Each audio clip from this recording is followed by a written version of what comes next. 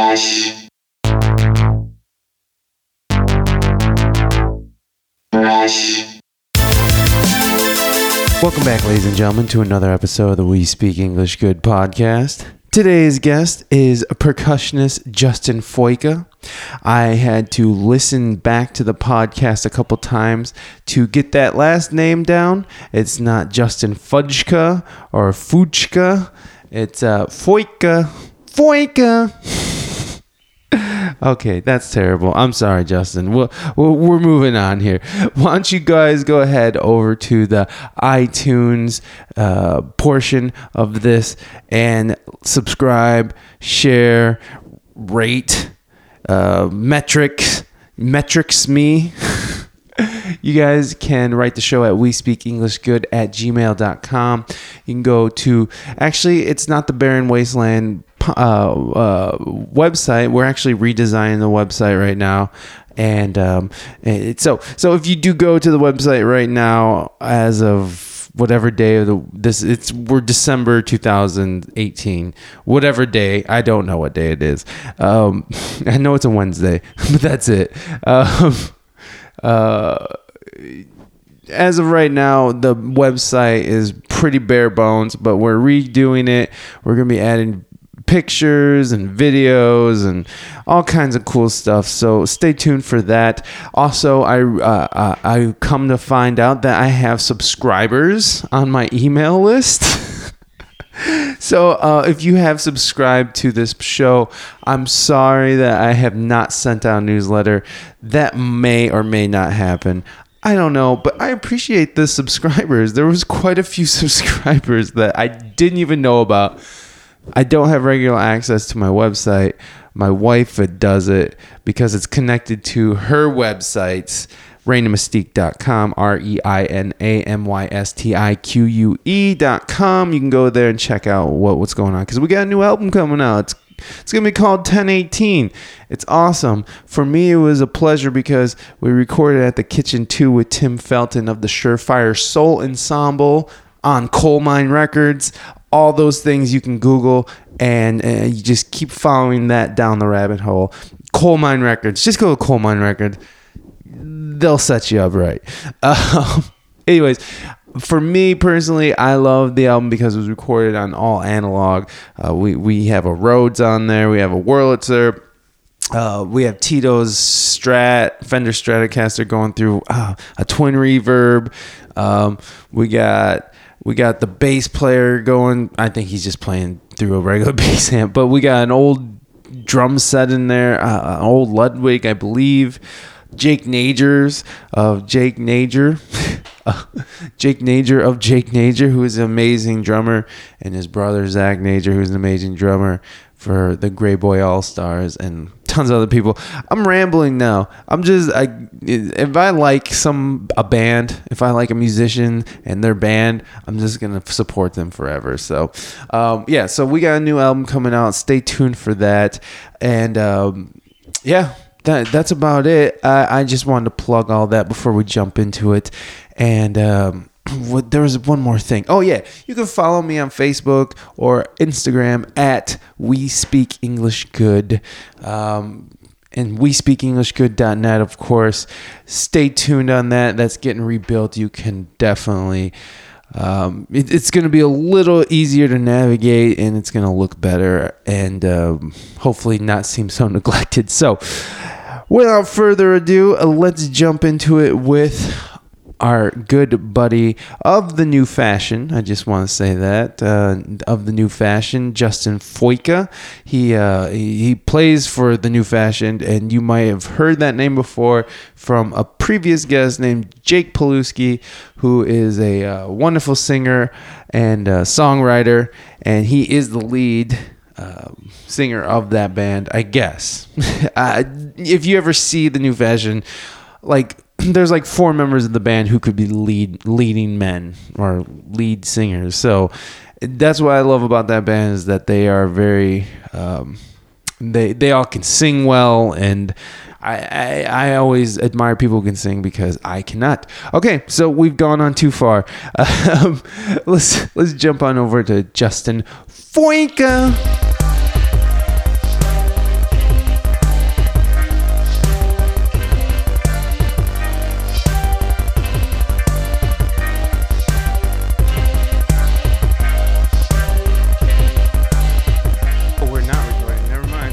Cool. Now we're recording. Great. No, those little mics are handy. I used to have one when I had like an iPhone like 3 Plus. Remember those fucking bricks? Yeah. It's so funny how we talk about like technology that was like 6 years ago. Right. That wasn't shit. But it seems so archaic and like, oh my god. But at the time, At the time, it was it amazing. was the coolest thing ever. Oh my god! I was so happy when I first got my first iPhone because it was like, oh my god, the power of the universe. He's like, I felt like He-Man. Right. And if somebody handed you one of those now, you'd be like, oh, yeah, I'd "This fucking thing sucks." throw it at their face. Like, fuck you! Why did you do that? I'm sorry. Do you want me not to cuss for your parents too? Sorry. I don't really Just- care. They can get over it. People I'm just swear. kidding. Um, I wasn't kidding. I mean, I would have not cussed. I could cut cussers out. sure. I Or probably stop won't. cussing. Just I on can account stop, of it, but I don't care. You know what? Actually, I've been really trying to. I want to try to stop cussing so much. Yeah. And it's not because I have a 4-year-old. It's only because it's because I just every other word is F this, SH that. Look, see, I'm trying. Yeah. And I know that my vocabulary spans far beyond just those words, but they're so good, and I don't give a shit. It's like it feels good. Well, they say Ohio's like the people in Ohio swear more than anywhere else. Why do you think that is? I don't know. Why did they say that? I guess they did some kind of study at some point. I saw this, and it was like people in Ohio swear more than anywhere. I don't know if it's like the weather, the driving, the frustration with our pro sports teams. I mean, take your pick. Wait, were you sad whatever day that happened? Are you Ohio State fan? I really don't have a horse in that race. oh. I mean, I kind of root for Urban Meyer. I went to BGSU, and Okay. he was my freshman year there. He was the head coach. It was his first year as a head coach. Oh, he's the coach down in. The coach at Ohio State Okay. now, his first head coaching job was at Bowling Green. All I heard through all band camp was how terrible the football team was, and we came out and were like nationally ranked by the end of the year. So it was like, what a turnaround. And he was great. He was great to the band, and understood like the culture of college football. And like I'll never forget the sight when at the end of the season a marching band will have like a concert Yeah. in their concert hall, and like walking onto the stage for the concert and looking up and seeing the whole mezzanine full of orange jerseys. Like he made the whole football team attend. Wow. And he's like, you guys are the 12th man, and I like that. It's like he had a lot of respect Right. for what we did, and he brought them over to like a rehearsal Right.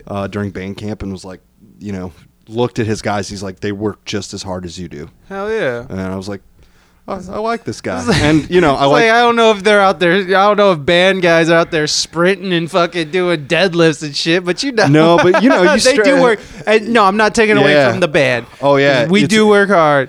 I was it's in a- marching band in high school. Oh, were you? Where at? Evergreen.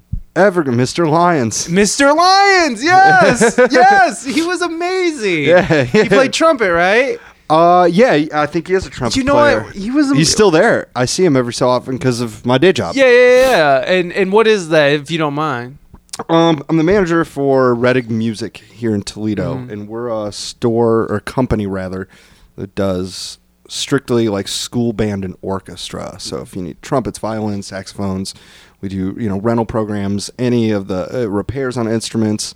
We visit the schools weekly, and it's a company that I've been there for almost 10 years, which is this day and age, the only way most people move up and move on is they move around. Yeah. But I found a home there. I've known this company since I started band. Right, yeah, My owner, my boss, was at the meeting, my beginning band meeting in 5th grade. Oh, nice. And they've grown it into this just tremendous company. It was 6 stores across the state of Ohio. Oh wow! I didn't realize that they expanded past Toledo. Yeah, it started in Defiance, Ohio, like 77 years ago now, I think. Well, the Redig family now owes me $25 for that plug. there. Right. That was stupid. Okay. No, it's quite all right. So you know Mr. Lyons because he's a customer. He's a customer. He also just so happened to be pretty good friends with my high school band director. I'm from Bryan, Ohio. And there were a couple times in high school where he had Chris is his name, Chris Lyons. Okay. He had him come over and work with our high school band. So okay. I had exposure. You know, I'd met him a couple of times. There was a specific piece I remember he came to work with us. It was called "I Am," and I don't remember exactly what the piece was about, but it was something. I don't want to say tragic necessarily, but pieces are often written about things, you know, tragic events that happen or certain things that happen to people. And it was one of those pieces. And, you know, I can still picture like walking into band that day. It was in our second band room where our symphonic band rehearsed, and like looking at the podium and double taking, like, who's that guy? Yeah. You know, and that's the first time I met Mr. Lyons. He's great.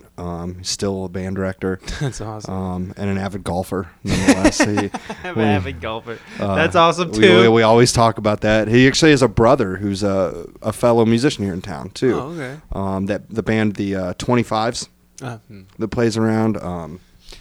They working band or like yeah, they're originals? around. It's I know the the only two guys I know, his brother and the drummer Doug Peacock, Okay. who's played with several people, is really well known, great guy. What does he play? He's a drummer. Oh, okay. No, I mean the Lions brother. I believe he's the bass player. Oh, okay. I believe he's the bass player. And they look fairly similar. So if you saw him, you'd be like, yeah, that's Chris Lyons' brother. Wow. He was a great teacher, and Yeah. he was one of the first people who was like, I don't want you to just read and play the notes. I want you to like feel what this is, you know? And like he was like one of the first people who sort of not like super detailed deconstruct, but like really made the entire band like stop and think about what we're playing and not just being like, blah, blah, blah, beep, beep, you know, like you Right. just play the notes and you can hear students or players who just are playing, they're playing the correct notes, but there's no life in those notes. It's just sort of like, it's just, they're going through the motions. It's mechanical, Yes. if you will, you know, and that's, I mean, naturally our discussion today was going to lead towards a lot of musical things, given who we are and what we do. But, you know, that's a big part of it is, you know, balancing. You have to develop the technical skills. You have to be a technician and have the capability to take it to that next level. You know, no one's ever said like, man, that guy didn't play in time and tune or with his band, but he moved me. Yeah. You know? Yeah, no. So, and, you know, a teacher's responsibility, I guess, is to know at what point they have trained their students well enough to begin to ask for those things. Yeah. And, you know, the finest of educators know to make sure that they don't start asking for those things until the kids are ready, and to make sure that they are training those kids. Because it's not something maybe somewhere out there in Texas where band is like this just whole different monster. There are 5th grade bands out there where, you know, they're able to ask the kids to really achieve this high level of emotional attachment to what they're doing. But you have to have that plan in place for years, especially with a group. You know, it's one thing to get one person there, but to take a whole group of kids and like bring them up together, Right. and then know when it's the right time Yeah. to pull the trigger, that's like mastery. You know, and it's funny because I remember the time it was that we weren't getting this one piece, and so like he was just trying. I think he was just like reaching for something to give so that would inspire us to play the fucking piece correctly. But I liked how you said a mastery of teaching, because it wasn't like he just sat there and lectured for an hour about like feeling the notes and the silence between them and and like it was just very much like in the moment, like these fucking kids. Okay, come on, guys. But it wasn't. But like I said, it wasn't like a dissertation or anything on it. But Sure. So, what's your lineage of music? Do you come from a musical family? Yeah, I do. I mean, the most direct part of it would be my father, who's a drummer. Okay, go figure. Yeah. By the way, we're with. Will you say your last name for me? Justin. Justin Fuica. Fuica. I like that. I was like, It's a fun one. what is that? If you It's Hungarian. It's Hungarian. okay. I've only ever had one person. This is kind of a funny story. Very quickly that talks about music. One person in my entire life get it right without me explaining it. I went into audition for the orchestra in college at BGSU, and the orchestra director there, Dr. Emily Freeman Brown, is very well and worldly studied. And, I walked in and she's like, all right, Mr. Fuica, go ahead. And I almost passed out. Oh. I was, like 21 years old. Like, this has never happened to me After before. a lifetime of butchered fucking last name you calls. just wait, you had that first day of class and they're like, Justin, and you just try to raise your hand before they butcher it. Like, save them and yourself the embarrassment. And she got it right. And I asked her, I was like, how'd you know? And she said, well, I've done some studying in Europe and learned some of the phonetics of things, and I just was like, cool. And threw her brain around, didn't she? Yeah. Well, she's incredibly talented. She's married to one of the most prolific composers and college educators of this day, a guy named Sam Adler. Oh wow. I don't know who that Who's is. over at the Eastman School of Music. She was the first woman, I believe, to get her doctorate in conducting from the Eastman School of Music. So Eastman, I take it, is a very prestigious school. It's up there in there's Eastman, Juilliard, Peabody Institute, Cleveland Institute. They're these like monoliths of music where you go. It's kind of like Berkeley, but for orchestra people. Yeah. And which one did you go to?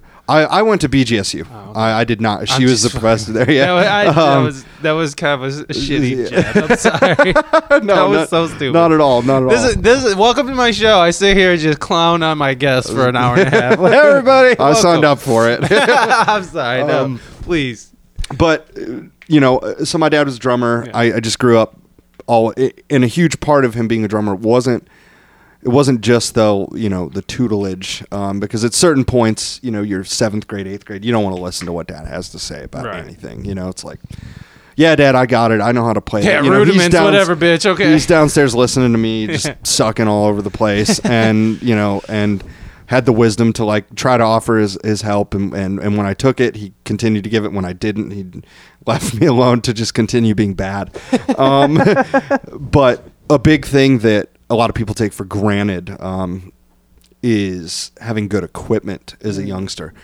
And because he was a player, I never had that like beginner, $500 drum kit. I still play on a lot of the gear that I first played on because, it's like Zildjian new beat hi-hats from the very first year they existed and stuff like that are there. I have a Ludwig Superphonic drum, which are heralded as just beautiful snare drums. That was my father's, from the 70s. Oh, nice. And he took meticulous care of his stuff better than I do. Yeah. I'm ashamed of myself. Sorry, Dad, if you're listening. Got to clean my cymbals and wipe down my rims. Say a prayer for Justin. Okay? Yeah. But having that available to me and having parents that, it's like, Mom, Dad, can I have this video game? No. Can I have this? No. Can I have some drumsticks? Absolutely. Oh. Can I have lessons? Yes. There was never a question. My brother and I, never wanted for musical things. Wow. He's a very accomplished guitarist as well. The benefits of fucking growing up in a musical family. Yeah, it's great, man. And I was fortunate enough to have an uncle who loves music. And I originally come from Elyria, Ohio, over by Cleveland. We moved in 3rd grade, and that uncle, despite my brother and I probably driving him insane, he had all the tapes and the records and the CDs. Yeah. I guess not CDs, he had tapes at the time, and we would just, Uncle Mike, make me another tape, and he just kept handing us these tapes, and so without having to pay for them, as we couldn't when we were 9, 10, always had access to everything, Rush, Queen, Zeppelin, all the stuff. The essentials. You know, the stuff that would shape a young musician, hopefully in a positive way. Seems like it has. Kept us away from the bad stuff. You know, never got a tape with any disco. Oh, okay. Do like you that. still not dig on the disco? No, I'd say that, you know, tongue in cheek. I mean, I know, and especially because your uncle probably hated disco and. Well, you know, I think it's one of those things when you were a kid of the 70s. Yeah. You know, it's just like us. We're 90s kids, right? Yeah. For the most part. Like, if you ask me, like, you know, you can go buy a CD. Am I going to pick up the Foo Fighters or the Spice Girls? Right. Right. Two very viable options for the time period. But what am I going to do? You know, probably the Foo Fighters. Right. Definitely the Foo Fighters. Right. And, or Nirvana or whatever. Right. And you look who holds up, and like and the Foo Fighters hold up. Spice World, nah, not so much. Yeah, sorry, Peter, the bass player in the band I play with, Peter Karchenko, is a very pronounced, just guilty pleasure Spice Girls fan. He loves Spice Girls. He loves Spice Girls. That's okay. I mean, I love like Justin Timberlake. Oh, dude, yeah. You know what I mean? And like even those old NSYNC songs that I used to hate, I'll be like, you know, ba ba ba ba ba. Yeah. If that's NSYNC, I don't even know if that's NSYNC. Dude, I think that is NSYNC. Well, we play that for weddings actually. Yeah, it's fun, and it's like it's just fun music. Well, and you kind of grow to appreciate. Right. It was poppy and hokey back then, but now we were like, wow. we were actively against that at the time. Sure, and maybe because it wasn't cool. Wasn't cool. You know, maybe because like, we were jealous because you know all the girls loved those guys and not us. No, you never know. No, I mean like that was definitely had no love from the ladies in high school at all. So Either. I had a lot of friends that were girls that I wanted to copulate with, but nothing like. Oh my God! I'm so sorry, dog. You were right under my foot. I'm sorry. He has a way about that. He'll be all right. Now he's here to hang out. Here, I'll give you some pets. There you go. So anyway, yeah, no. So you had your uncle who was like, so he didn't play music. He was just a music fan. No, he plays guitar as well. In fact, I told myself about a year ago I was going to teach myself guitar. Bought this beautiful Takamine, never played it. Decided to sell it. He bought it from me. Oh, nice. He loves it, you know. So it's always something that's been, you know, I guess that would be my, you know, with aunts and uncles, if you have the good pleasure of being very close to any of them, which I am with most of mine, our connection was always through music. Yeah. And it still is. You know, came out the night before Thanksgiving when we played. You know, comes out to see us once in a while. It's always a joy to share that with both my parents, and my brother was there up from Alabama, and my uncle. So the people that in my family that I'm closest connected to through music, you know, and they were all there. So it's always great. It's special to get to kind of share that with them and say, you know, all those hours where you put up with me just making so much awful noise, and all the begging for CDs, and the time I signed up for Columbia House without permission. We've all been there. It's right. It's 25 cents an album. Oh my God. I'd be stupid not to. Yeah, exactly. It's great. You know, I don't have any income to pay for the rest, but we'll figure that out. Yeah, you know? I mean, we're living in the now, man. Right. We're being mindful AF. Okay, living now. And you know, to get the chance to share with them that, like, hey, it kind of paid off. Yeah, you know? yeah, you totally. Know, there, you know, I was stupid, but at least I was stupid with a strong heart about it. You know, right. So, yeah, just very fortunate. You know, they were willing to. They drove my brother for 3 years and I to Toledo every other week for lessons. Wow. Because out in Bryan, Ohio, there's not limited in the teacher department. There wasn't much, yeah. And so, you know, we're over here at good old Peeler Music, which was a staple of Toledo. Of course. I studied with Eric Bilger, who was the manager of the drum department. Okay. Over there, and then, you know, he gave me a foundation that at the time was often boring, but, you know, as I share with many of my students, there's this wonderful quote I saw from this poster, this Ron Swanson poster from Parks and Rec. And one of the things that says discipline, the ability to do something really boring over and over again. Yeah. And he kind of instilled that in me from a musical standpoint. Yeah. So, what was some of the kind of ways that he would motivate you through those dark times, those slow times? I don't know that he ever really like motivated me. I mean, I had the motivation of my parents saying, if you don't do this stuff, we're going to stop paying for it. Yeah. But I mean, how did you keep interested? Because you obviously kept coming back, and even through the boring stuff, you're just like, oh, I guess I'm just going back. I mean, like what? I mean, because you could have quit. I'm sure your parents would have been like, okay, you can stop going, or no, is that not how it was? Yeah. Oh yeah. I could have quit band. Yeah. And quit playing if I wanted, and as long as I wasn't allowed to do nothing. Mm-hmm. But I never wanted to quit that. Yeah. The thing that really motivated me wasn't from a person. It was from experiences. Like, when you're in a small town, it's easy to become the big fish in a little pond. It's like, okay, I'm first chair in band. I'm, all these things. Look at this guy just bragging all no. down. Realistically, that happens. First chair, Brian, whatever. You've worked your way up. Yes. It wasn't like immediately. Like, okay, I worked my way up there. What do I do now? We start going to these, district and honors bands and stuff, and you can't help but, and I think it comes. Percussionists tend to have a little bit of a chip on their shoulder in general, which I certainly did.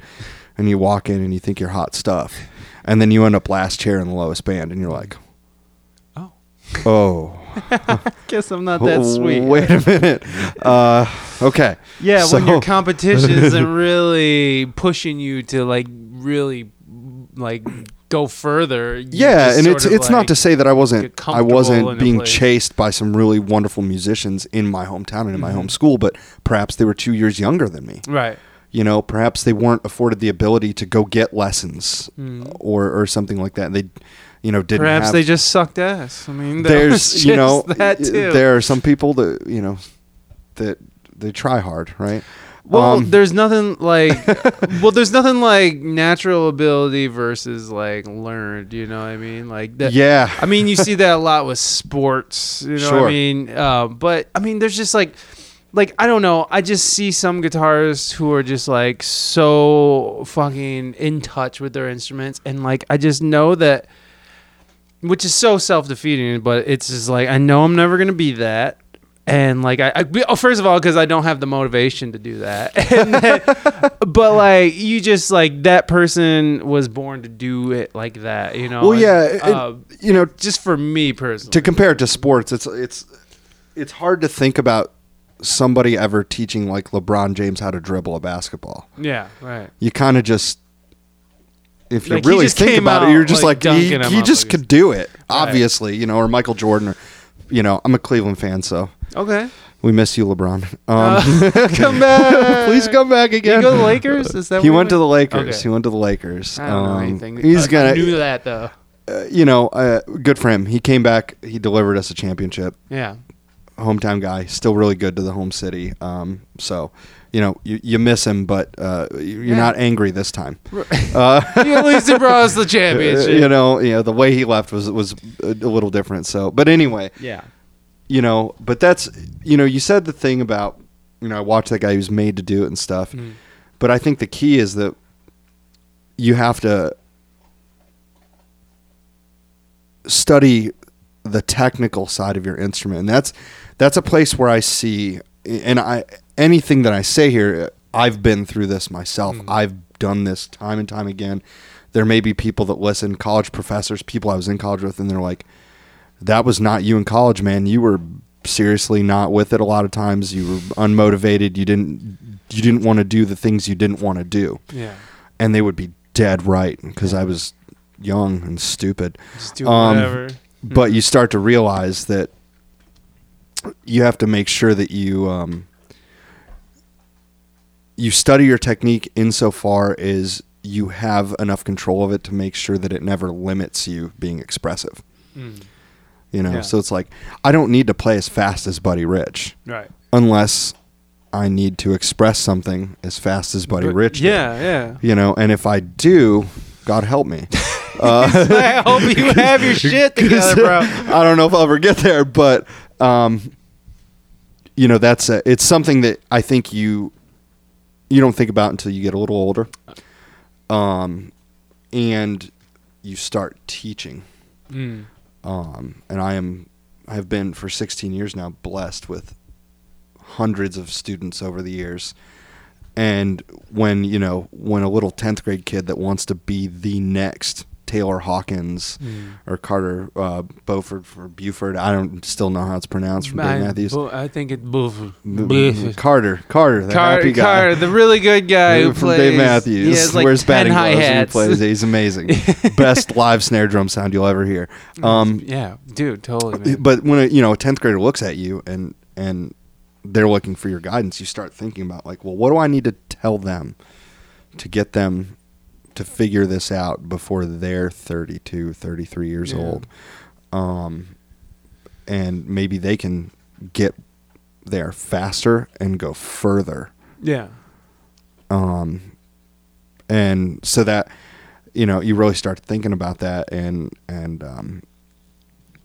so I'm a firm believer in paying attention to your technique, which a lot of people will look at and say, well, yeah, but then you'll just end up being like Yngwie Malmsteen, where it's emotionless, but he's shredding and he's incredible. Right. Or, John Petrucci is one that people always pick, which I Joe always Satriani. I always like to send them to like a couple of Dream Theater tunes where he plays these like beautiful legato melodic solos. He's insanely good. Just because you can and expressive shred doesn't mean that you can't also be expressive. Some guys, and I think that's part of musical maturity, some guys never get past that. I think when you're young, you're supposed to try to be Mike Portnoy. And so that when you're older, you can be Ringo.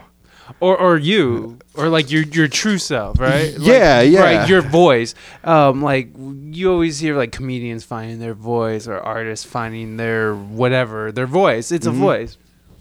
I guess you can call it whatever, but your unique spirit or your unique what makes you stand out and like what makes you different.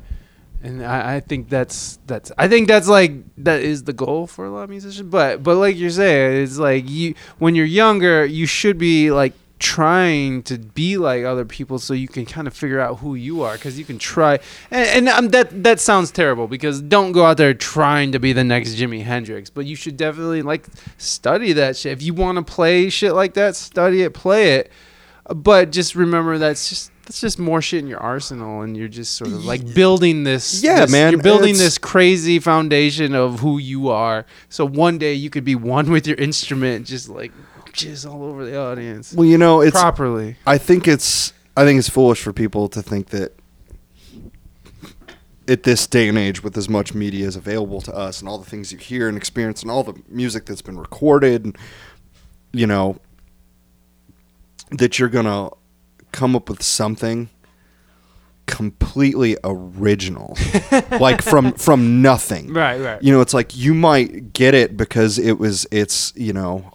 I'll use drummers. It's 30% Carter, 40% John Bonham, 10% Bernard Purdy, 20% Jeff Porcaro, and 10% Dave Weckl. Right. And that's what led to that moment or that little passage or something like that. But it's by studying them and listening to them, which is something that I think it's that we're tempted, and it's very hard to have the discipline to do what I guess I like to call active listening. Mm-hmm. Not like, I got in the car and I was listening to this music, or I was cleaning the house and I listened to it, but like sit down, as a musician, if you don't own a good pair of headphones, what are you doing? That's the other half, and sit and listen. And I don't know about you. I'm curious about you, because you're a phenomenal musician and performer. Thank you. Yeah, man. you know, I know Mike's mentioned it, but his band Green Acre Sessions is one of my favorite in town. Oh, well, thank you. Good I love dudes, what the good New pals. Fashion does. Justin plays the New Fashion, and the New Fashion has their own shit, and they're fucking awesome. We're crazy. And I just told you the other day, I was just like, I love that you guys can all sing and shit. It's like you guys got like a whole band of frontmen just like working together. Fuck it. Even you, it's like you're out there doing it, right? You sing, right? Yeah. You sing. I mean, I haven't really publicly. I can. Okay. We're working on that, and it's you know, it kind of ties into something we're talking about. We're trying to choose tunes to learn right now to say, okay, what tunes can we choose to learn that are gonna serve the purpose of being entertaining as a cover band and stuff like that, but are going to teach us skills. Yeah. So, you know, naturally a band like us that gravitates a little, we play all kinds of stuff, but I would say if anything, we have that kind of sort of southern-y rock kind of sound that where we really flourish. Stuff like the Eagles. Yeah. You know, or what are they called? Ventura Highway. Who does Ventura Highway? I don't know. I Jesus, I don't even can't know the think song. of. That's oh, you up. definitely know the tune. Probably, but I just fucking Stuff. America. Thank you. Hell yeah. Stuff like that. So it's like, okay, let's choose some tunes from stuff like that and teach ourselves how to do this. Because, you know, you can have 5 guys that sing. You can have 5 guys that play their instruments. That doesn't make a band. Right. You know, it's that old phrase that the whole is greater than the sum of its parts. Totally. And so, you know, what made the Eagles wasn't 5 guys that could sing. It's those 5 guys that could sing like they did Right. and blend and balance. And so, you know, it's something that we're working on. So, you know, and it's one of those like, we've been saying that for years that this is going to happen. And you get into your 30s, you know, and it's like, you have to juggle all kinds of stuff, family and work and things like that. And, you know, it's like, well, do I pay the bills this month or do I get together with my buddies and learn how to sing? Right. I suppose we'll put that on the back burner. But, you know, we're really excited about that. But, yeah, it's cool. It's cool that there's this uprising of groups around town that are straying from the kind of homogenous stuff that had been happening. And I don't feel bad saying it. I hope, you know, anybody that listens, you know, I certainly am not the end all be all of this, but my perspective on it is that there are going to be bands out there that are out there to entertain their crowd. And whether that's making them dance or making them sing along with, you know, anthems like Don't Stop Believin' and stuff like that, that we all loved at one point. Yeah. Anybody that says they hate that song grew to hate it. Yeah. They're out there doing that, and that's fine. And then there are other groups that want to go out and reach people with music and make them feel something. And for a while, it got to a point where bands like that couldn't get the gigs. Yeah. And people didn't come out. They just wanted to come out every night and hear Wagon Wheel and Don't Stop Believin' and Brown Eyed Girl. Yeah. And on repeat, if you'd give it to them. Freebird they'll throw again! $100 bills at you to just play it again. And stuff. And there are some venues that have kind of taken a chance on trying to make that happen. You know, big shout out to the Ye Old Dirty Bird, Village Idiot. Yeah, totally. Love you guys so much for what you do and what you let all of us do. And you go into those places and you can, you know, play something, you know, Don't Let Me Down by the Beatles or something like that people would say like, no, man, you can't play that at a bar. Well, why not? Right. And so we've got these bands that are starting to find their way to do that, and their musicianship is strong enough to make that presence felt. You know, you guys, another favorite band of mine in town, the Last Born Sons. Oh yeah. Those dudes are. I met Kyle, I think. Kyle's incredible. John Rutter's a great player and a great guy. John Rutter is. Every time I see him, I tell him I'm not sure if he's a better drummer or bass player. And I mean that actually. Nice. And Matt Havers, like, you know, he's a perfect example of a guy you'll just hear him shredding and then the next tune he'll turn around and play one of the most beautiful solos you've ever heard. Yeah. And then they step off the stage and they're just like the goofiest, most fun guys. You know, I don't know anybody that doesn't like one of those guys. Oh, that's nice. So they're good guys. There's another band called The Good, the Bad, and the Blues. Okay. Ian is a killer player and a killer performer. And so it's people reaching out and saying Is that. it, you say Ian? Ian. Is like Ian? No, Ian? it's AAYIN, Okay. I believe. And I'm going to take a guess at his last name, Naim, Naim. Look him up. Check him out on Facebook, wherever they are. I was just like, is that some was that like the Mormon way you pronounce Ian? No. Ian's a great guy, a seasoned veteran, and got some great musicians in his band. They play a lot of out of town, like House of Blues, and Oh, sweet. they've won like blues challenges and stuff like that, Yeah. like national level. So Ian is the lead guitar and singer? Or Yeah. You'll see him. He's quite the personality. Super fun guy. Very Sweet. supportive of his local scene, and Cool. and there's the Overton Project, like Duval Overton, man. See, I don't know any of Whew. this shit. I love That dude can play bass. He's a fantastic player. So they're working their way up, and people are welcoming all of us into their establishments, and people are coming out to see us, and they're coming back out to see us. And I actually heard about you guys from my nephew who loves you guys. Oh, really? He was like, you could come see the new fashion with me. And I'm just like, well, okay. but then I found out Jake was in it, who had been on the wait, no. I can't. No. He told me about the new fashion. And then that's why I looked you guys up, and then that's how I met Jake, and then I reached out to Jake. Jake is a personality like I've never met. Yeah. And I mean that all in the best possible ways. Yeah, like totally. he is a front man with absolutely no how do I say this? No reservations. And I think that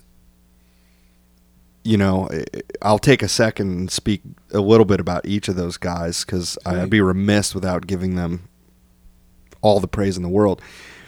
If you're in a band and you don't have the front man sets the bar. He opens up the gate as wide as it's going to be. And if they don't open up the gate wide, then you can't walk through that gate. That's what allows us to cut loose and not have things feel out of balance. And Peter, the bass player, like, God, I wouldn't trade him for the world. I've played with lots of bass players. Naturally, as a drummer, that's a very close relationship. Yeah, totally. And he's actually an incredible guitar player. He's doing his master's degree in guitar right now at BGSU. And he's so smart and has such a great ear. And our guitar player, Mike, is actually a really accomplished pianist. And so what I love about him is that he tells a story with his solos. He's the guy that understands how to hold a note and make it matter. And he's a really like just even keel guy, but when he puts his fingers on the guitar, you see like a whole range, or rather feel and hear a range of emotions and stuff that you may not get in just a passing conversation with him. And Tim, our piano player, the guy plays like 12 instruments, and he's always showing up with these weird things. And it's like, what's that thing? It's a melodica. What's a melodica? He's got this bag with like 50 harmonicas in it, and he plays saxophone, and he's blessed with perfect pitch, so that's certainly, I know. Oh, motherfucker. It's the worst. I knew this bass player actually from Toledo. His name is Antar Martin, and he fucking he has that perfect pitch shit, and like like I would call him and be like, I'm trying to figure out what this chord is. I'm having a hard time with it.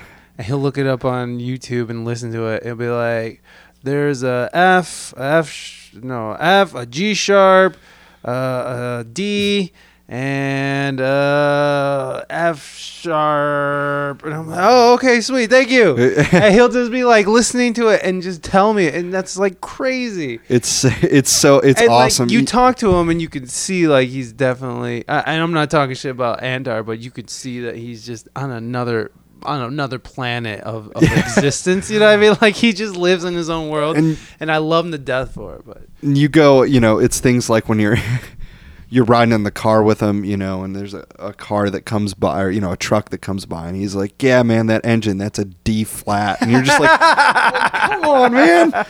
Like, dude, I can't even figure them out on a piano, and you're telling me that engine's at a D flat. Like, I had that engine at loud and obnoxious, and I just had to turn up the radio because of it. And you're picking out what note it is. I love that. So, I'm definitely lucky.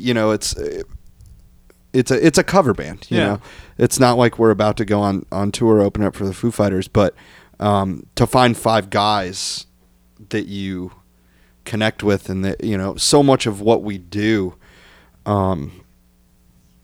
is like has never been discussed. It's like one day at a show we're just like, all right, well, we play this tune, let's pick a different style, and not just like let's do it faster, slower, but like, okay, let's take that tune and let's play it like 60s doo-wop. And we don't rehearse it, and somebody kind of gives just a feel and like a quick idea, like here's what I'm thinking, and we go, and you fall flat on your face once in a while. But after a while, you start to kind of know each other. You pick up on, okay, man, he's playing through this like, melodic sequence, and he's going up chromatically, and I can hear that he's, even though I don't have perfect pitch, I have enough knowledge that he's approaching the resolution. And we all just know to resolve without even a look or a word. And it wasn't that way 5 years ago with us. We were just a hot mess. Improv is a muscle, and it's a skill that you fucking have to work. Yeah. And especially with a group of guys, who are like you said 5 years ago, we're just trying to figure it out. Yeah. But now that you have this time together, like, and you guys work that shit out, and it was interesting. You even said that it's like, sometimes we fall flat on our face. Like, you guys will risk it, and that's huge because you put yourself in a position like that. You're like, your adrenaline's running, and you're just like, I don't know how this is gonna go, but here we go, and you just like you dive in. And that in itself, whether you fall flat on your face or not, is developing that skill.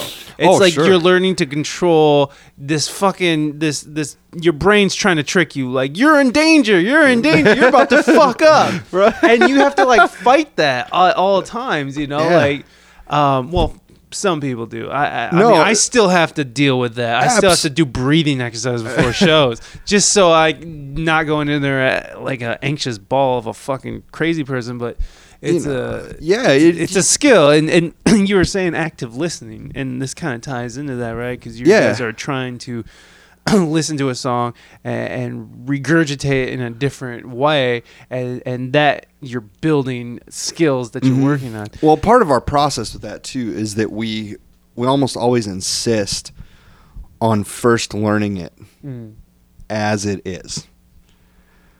It's like, okay, no, learn it like on the album. Yeah. Because there's something to be learned from. We can always get better at execution. So it's like, okay, let's figure out how to execute. Let's learn everything we can from what was on the album. Yeah. And then, and it just depends on the night. You just kind of look at each other. Maybe you've gone out and played it like it is on the album 10 times in the last 2 months, and you're like, I'm sick of it. So let's do this. Or maybe you're sometimes you make a mistake. And it causes you to paint yourself into a corner, and you look at your guys, and you're just like, just that cringe, like, it's like, okay, but and you work with each other and paint yourself back out of that corner. And sometimes the most beautiful things that happen come in that struggle, the kind of band of brothers of like, okay, guys, like, I know one thing is that we can't stop. and we can't stop the tune right now either. We can't end it here, so we got to take it back up. We got to work our way back out of this, and just understanding different feels and different times, and having an eclectic variance of histories and things we like. You go around and talk to again, I'll use the guys because they're one I know, not because I necessarily want to talk about me or the band. But Tim, he's like 60s music, loves 60s music, he likes 80s music. Jake and myself, dude, I hate 80s music, Oh, wow. We love 90s music. Tim's not a fan of 90s because he doesn't have a lot of piano. He's a pianist by nature. Mike loves the blues. Peter and I are the ones that listen to the most out there stuff, where it's like, man, we both recently found out we're huge fans of the band Oasis. Oh shit! Of all things, love them, love the Beatles, love Zeppelin, also love Dream Theater. Mm-hmm. So all kinds of different stuff, and when you start to figure out how to meld those together and realize that, like, I can maybe throw a little bit of Dream Theater in at this moment with this fill, and it doesn't sit unwell with the little bit of Joe Bonamassa that Mike's dropping in. And, all those influences start to come together because, that's all the greats that we listen to. Led Zeppelin, they were Robert Johnson and Bernard Purdy and, all those kinds of things. And then, Elvis harkened back to Buddy Holly, and Buddy Holly harkened back to, country roots and Chuck Berry. And it just, yeah, totally. We all kind of come with that. So, it's a really unique, and sometimes that unique blend doesn't work. So there's a little bit of feeling, even again, if it's just a local cover band of like, hey man, like, it took me 30 years on this planet, but we found us, it feels good. And on top of that, we hang out. Mm-hmm. I heard there's this documentary called Before the Music Dies, and Questlove was on there talking about something, and near the end they said, like, what's your advice to young musicians? He's like, hang out. He's like, I remember it's like, make a bunch of ham and cheese sandwiches, turn on The Godfather, and sit down and watch a movie together and hang. And I think that's a huge part because, as you well know, in a band, like, when adrenaline gets going, you're on stage, you get uncomfortable. Sometimes you can shoot each other a glance. It's like, dude, I'm gonna kill you after this set, or you can get a glance that's like, I'm gonna kill you, and what keeps you from doing it is that time when you were, hanging out and watching a baseball game or whatever, right. Or the time where you're like, hey man, I'll help you move, or all those kinds of things. And you can see that on stage. I see that.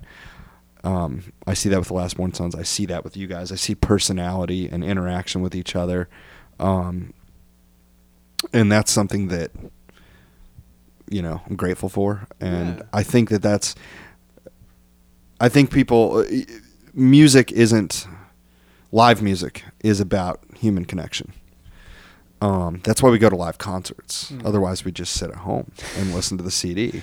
Right. But we want to go there. We want to feel the energy of the performers, and we want to feel it with other people. Yeah, totally. You want to look at a stranger while you're both standing there nodding your head, like, "Yeah, man, this is great." Song. Yes, played the song that we both like. Yes. Yeah, it's all 50,000 of us here. It's the real thing that. I don't know about you. I don't know if you're a big Dave Matthews Band fan. I love Dave Matthews. I was not for a very, very long time. Yeah. Me neither, though. Me neither. And I don't know. It took me. The heat grew on me. 6 years ago, I think, my buddy Sean, who he's the manager of the Reddig Music over in Westlake, and we knew each other from the indoor drum line we were both in, Matrix.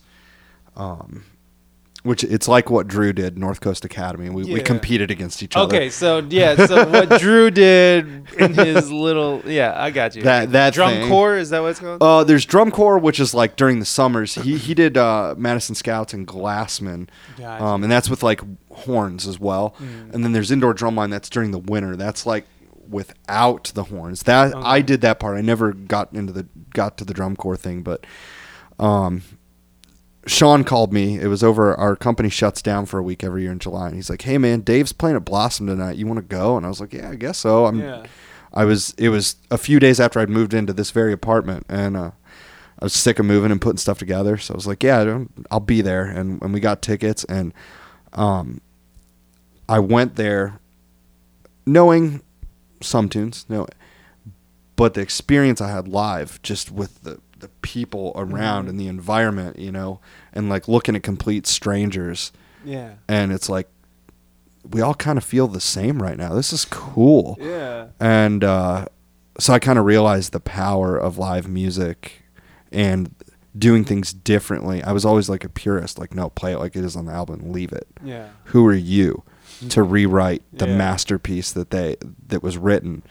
And then I was like, well, maybe that's not the right way. In fact, I had very heated discussions about this with fellow musicians in college, and like, heated. man, I like that it reached boiling point. over purist, man. If you're going to play other people's music, you play it the way they wrote it. Nobody rewrites Beethoven, like yeah.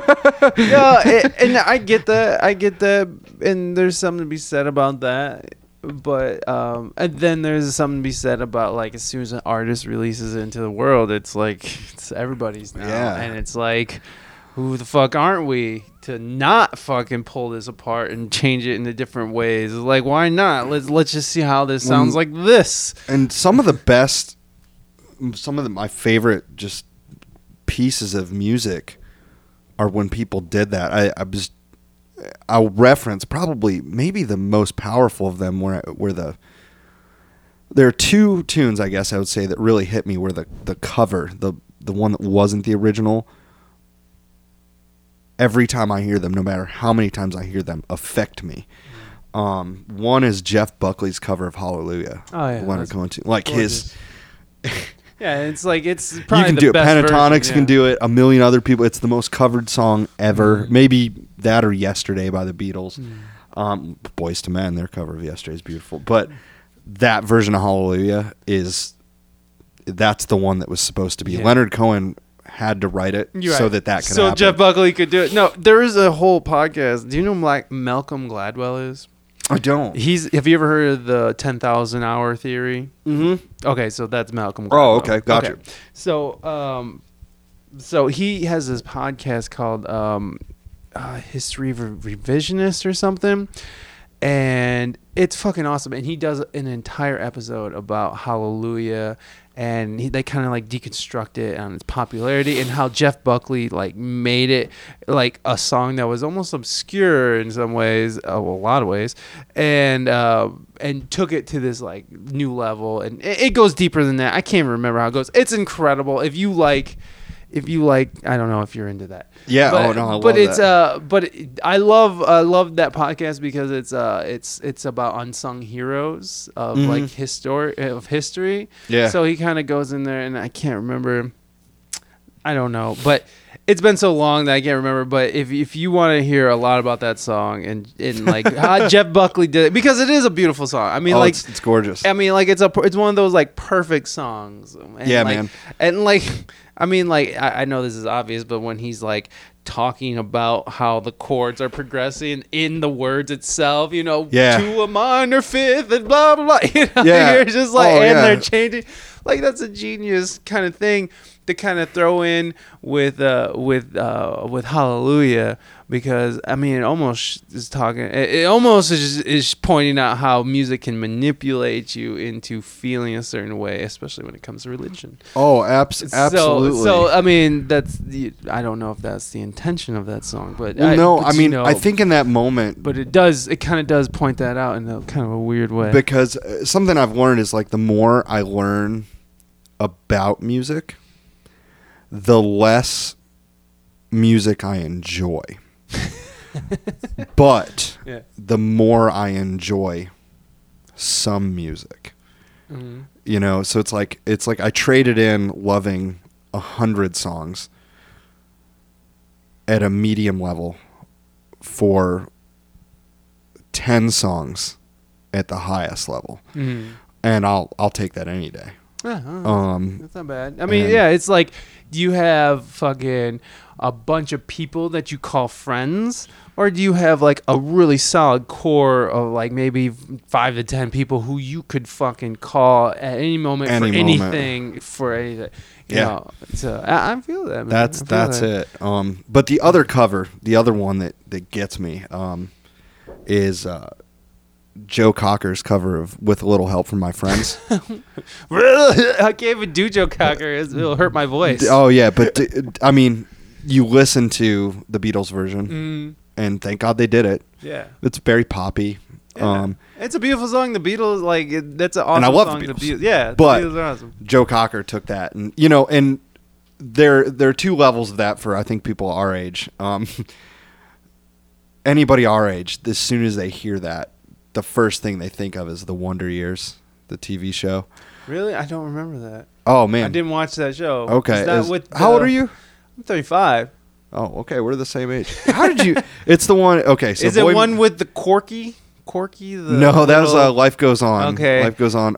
No, this is his name was Kevin Arnold. It's Fred Savage, the older brother. Yeah. Okay. Of Corey from Boy Meets World. Okay.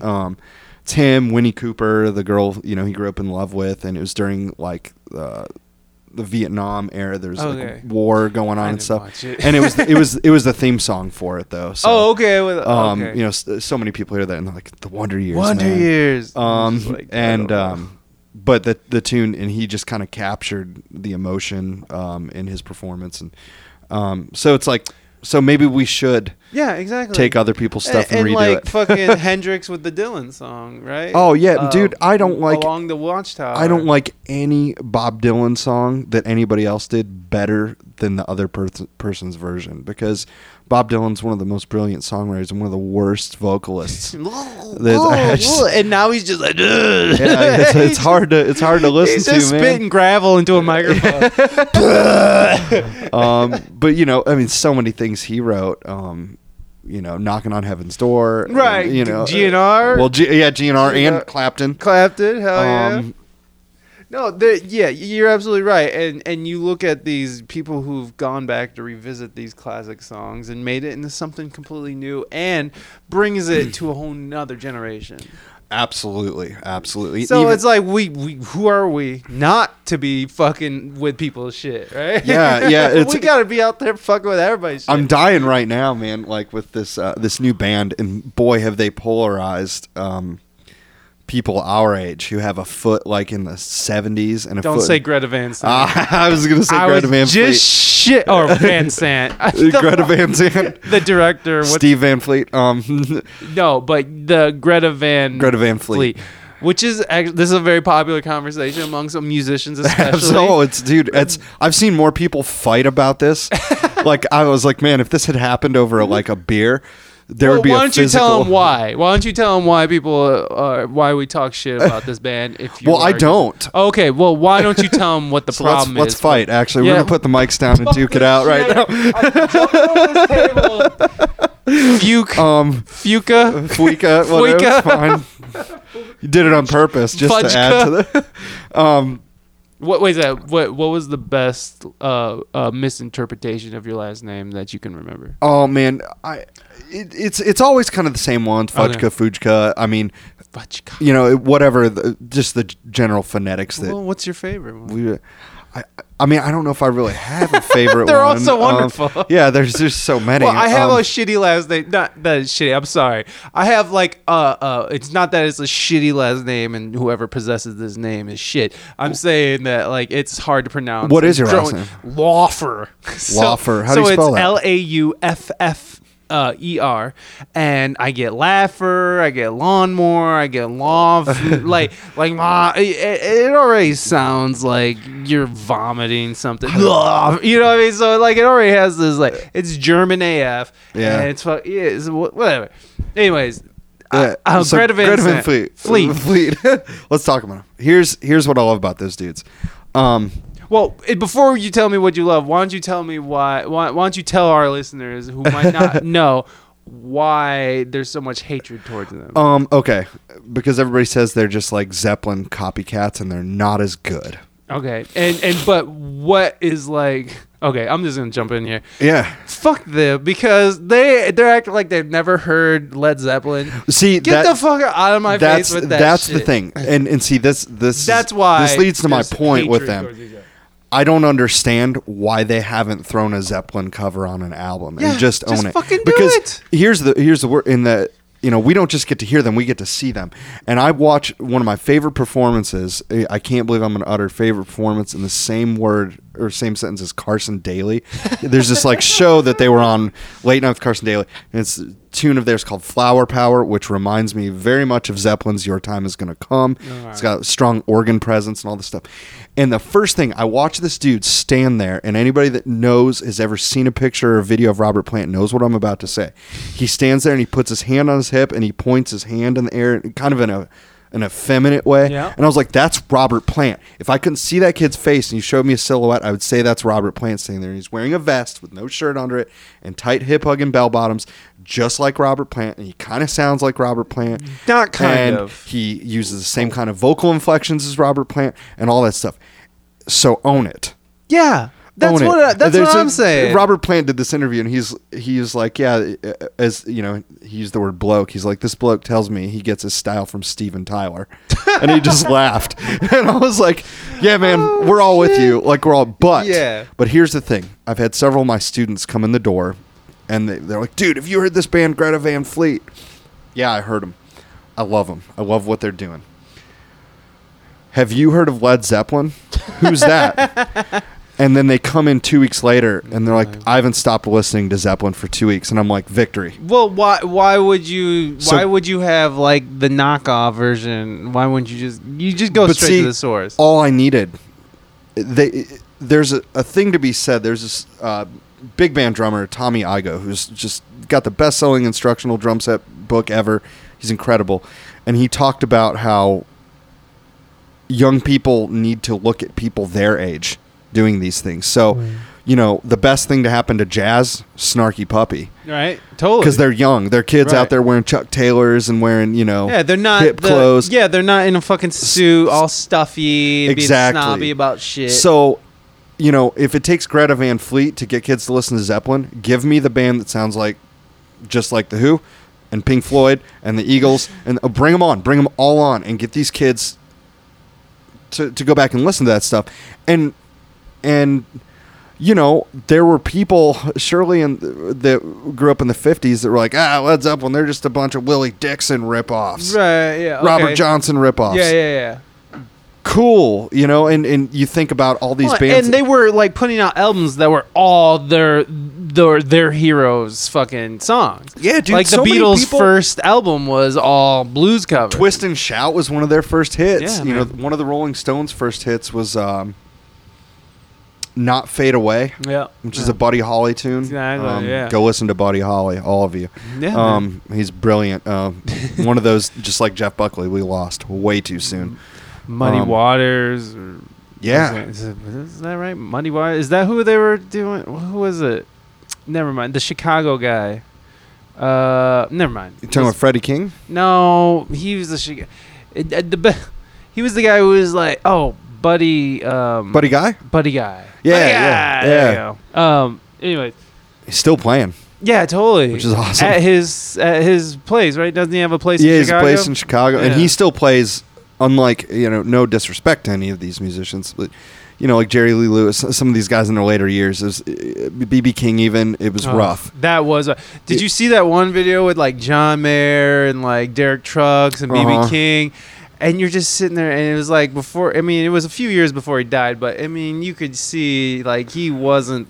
It's the saddest It's shit. The deterioration of your body. It right. goes. He's fucking 80 with diabetes. Yeah, we can't Give all him a break. be... Let him sit down, man. Keith Richards, man. Well, he's just a freak of nature. He's just will never die. But, it's... So, back to Greta Van Fleet. So you love bands that steal other bands' styles, and that's your shit. Not necessarily. I love ones that will bring...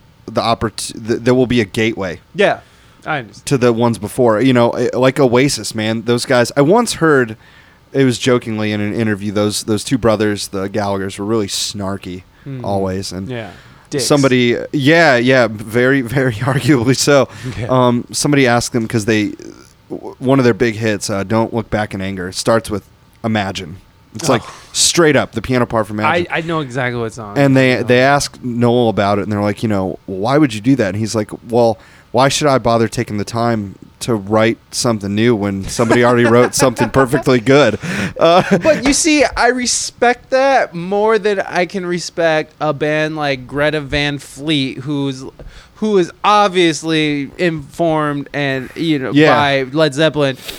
And then to deny it. I mean, like, I respect Noel Gallagher's little remark saying, yeah, I fucking ripped it off because why am I going to sit around spending my time? Well, and I think he meant it very, yeah, in a witty sense, because he really was the brains behind that band that made them. The other brother, the singer, was the one that was kind of the office rocker. He was the wild card, right? He would be the guy who was like... The one that said he was like sick for their Unplugged performance. Yeah, and he was up there. And he sat in there and he was like yelling. He's like, you suck!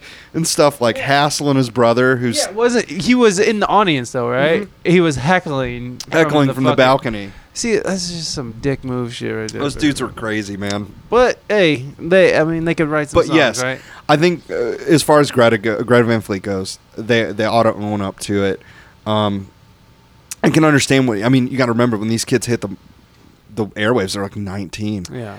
They don't have like a PR guy being like, no, listen, that's a bad idea. People are going to be super pissed off. And now they're like just sticking with it. Like, why would you just... oh yeah, it's just like, and they'll come around, and I give them another. Their first album's great. They put out a full album. It's okay. And I think they were trying so hard not to sound like Zeppelin on it, just to fight that. I was just over this last weekend, I played a gig and they had the album going, and I was like, this has to be Greta Van Fleet, because I don't really know him. I'm not a fan. Like, I'm completely turned off by what we just talked about. Right. But I was listening and I was like, okay, that's cool, but it still was like Led Zeppelin light. I was just still sitting there like, these songs are solid songs, but like, this is just Led Zeppelin light, and it's just hard for me to get past that shit. Well, and I'll never put them, I wouldn't dare put them in the Rock and Roll Hall of Fame next to Zeppelin or anything, right. But no, but they bring the heat. They got something, and we got to compare it to name 5 other rock bands that are making some really great melodic music right now. Foo Fighters. Okay. I'm out. I mean, like, I'm sure I could dig some up, but like on this moment right now, it's just, right? But like if you were to ask somebody that in 1975, they'd be like, Queen, Rush, Stones, Who, Hendrix. You're just like, you don't have enough fingers, right? Yeah, just you quick. Don't have enough toes. So when I've got that, or I've got 21 Pilots. Bring on the Greta Van Fleet, man. My niece loves the 21 Pilots. She's 14, but yeah. That's the only reason why I even know who the 21 Pilots are, is because I have a niece. So. I teach kids that are all high school kids, and they all love that. Yeah, they get into it, and they're one of those where. I guess this is an interesting conversation to have too. The like electronic sequence stuff going on in music. I don't hate electronics. I despise people who use pre-programmed stuff. You don't like people playing to their MP3. Yeah, man. That's dude, that's karaoke. Yeah. Like which has its place, but don't you dare sell me a $60 ticket to go see some guy play drum karaoke to a backing track, right. Hire a band. No, you're right. But considering that they are like in that realm of hip hop, they can still sort of float in between the DJ and the rapper. So like, but dude, they have sort of the great guys in hip hop. Like anybody, go look up Jay-Z live with the Roots, yeah, of course. Or no, with Tony Royster Jr. on drums. Holy crap, dude, that guy's unbelievable. Yeah. You know, I had a friend, Bubby Lewis, who played with he played bass with Snoop Dogg and who did he start out with? Who did he start out with? I can't remember, but he was from Detroit. yeah, Detroit man. player went out west, and now he's Found a gig. He's a badass. He And- comes from a family of badasses, so fuck him. He's like if musical royalty, like on the musicianship, if there could be such a thing, it would be his family. Yeah. And they're the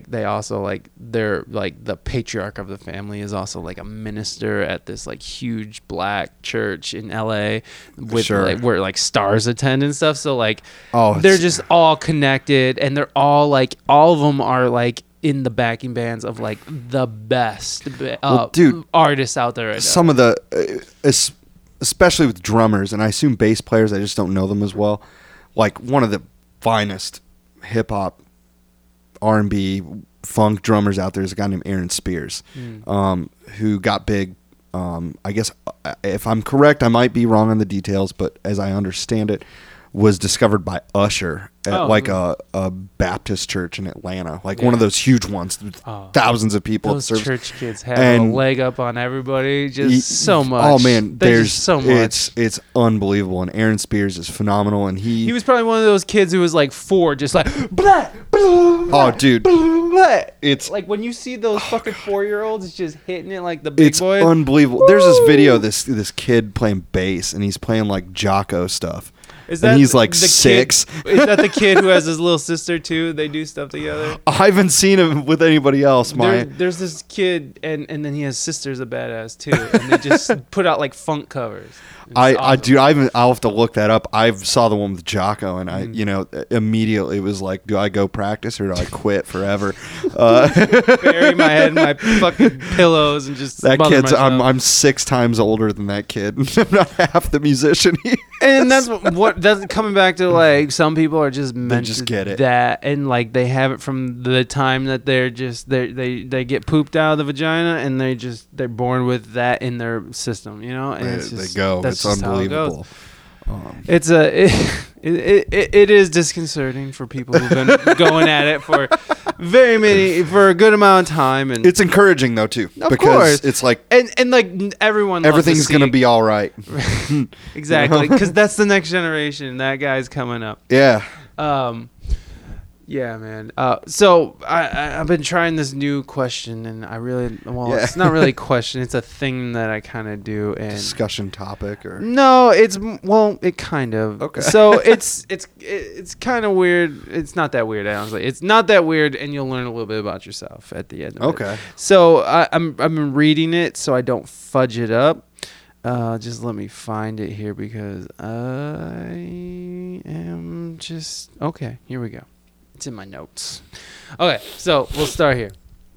If you had to choose one quality in your life that made life worth living, what would it be? And it could be tangible or intangible.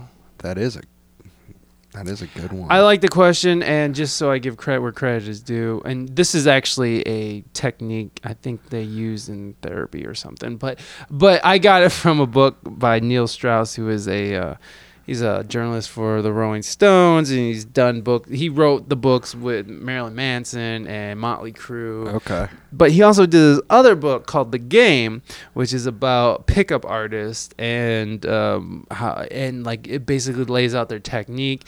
And this is how they'll this is one of the approaches to get laid. So so here you go. But don't let that. Are you coming on to me, Mike? You did invite me over to your home. Right. You did buy me a smart water. I did. It has electrolytes, everybody. So okay, but so I'll say the question one more time, please. so you can hear it, and it has nothing to do really with sex. No. It could have something to do with sex, I guess. No. If you had to choose one quality in your life that made life worth living, what would it be? And tangible, intangible. Tangible. One of each, or just It can be it either. Can be either. One quality.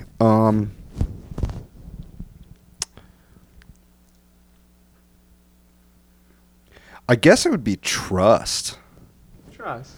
Yeah, man. Because like, well, hold on. Before you get too there's far, more. There's more to it. There's so, more. like, before we get too far into trust, but we'll come back. We'll circle back. So, if you have trust in your life, what are the kinds of things what would that allow you to do if you had more trust in your life?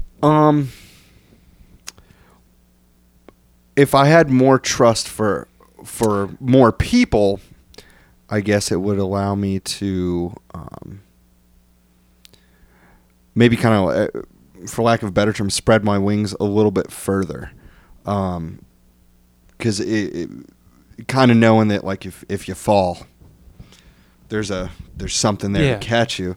And I suppose if people had, more trust for me, it would allow me to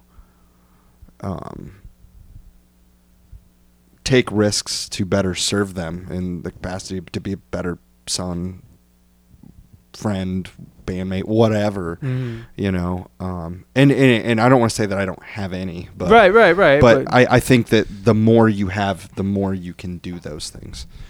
So you have trust, and you're able to be that better person, and you're able to do the things you were just talking about, and because you have a lot of trust in your life. Knowing that you can do that, what is the feeling that gives you, that you would able to implement trust like this with your life, and you're able to accomplish these things you were just talking about? Like what is just that feeling that you have thinking about having this in your life? Well, I think it's safety. Safety. So that it gives you a feeling of safety. Comfort, yeah. I mean, I think,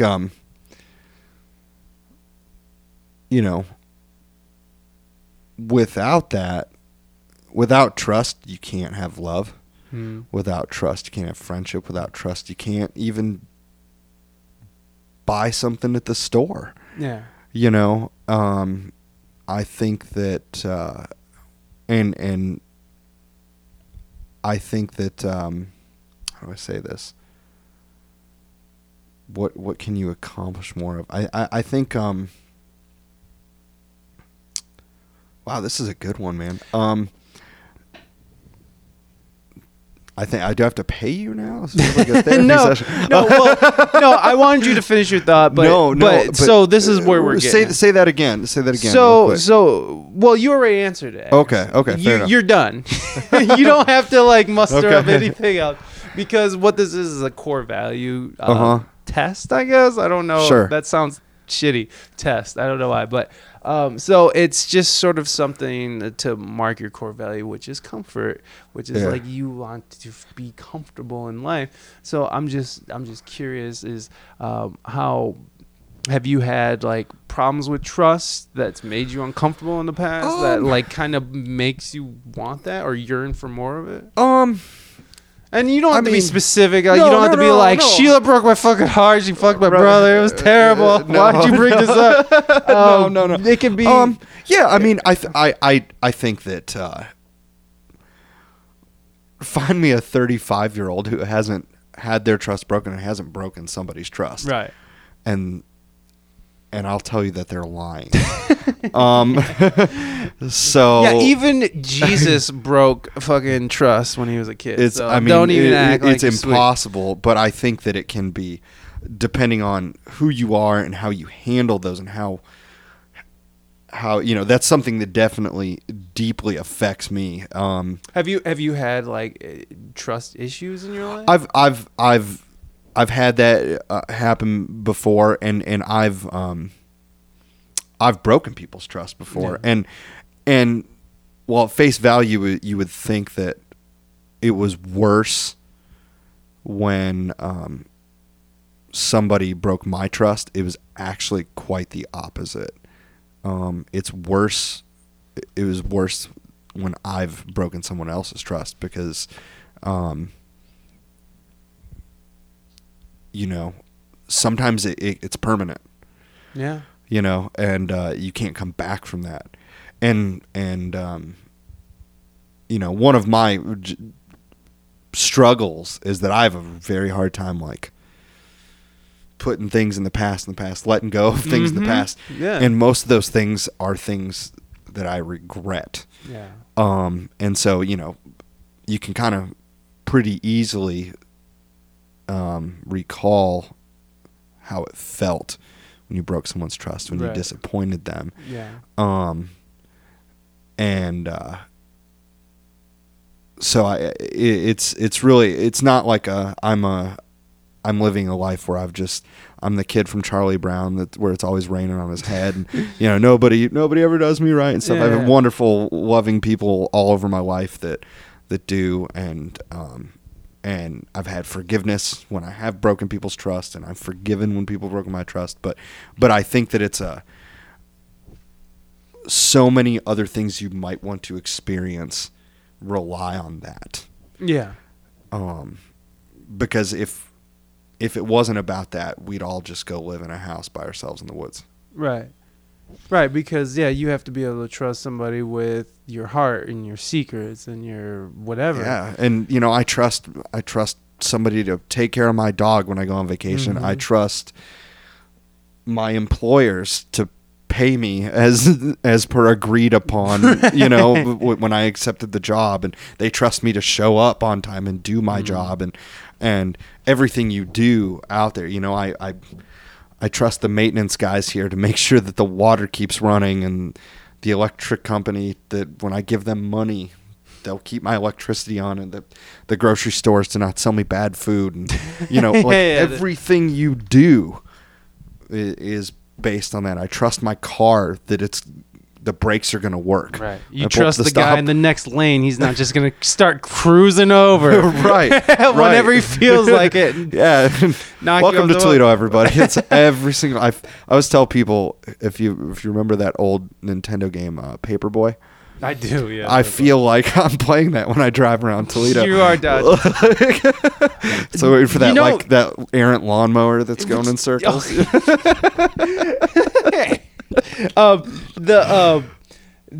know what I find even more offensive drivers, that is Michigan. Michigan has very offensive drivers to the point where the other day I saw it happen. It was kind of incredible, actually. It was like this guy was okay, so like everybody's going 80 already on the 23 South, and this dude fucking just runs up on this dude. So like both sides, you know, there's cars. The fast lane is he can't get around. Is what I'm saying.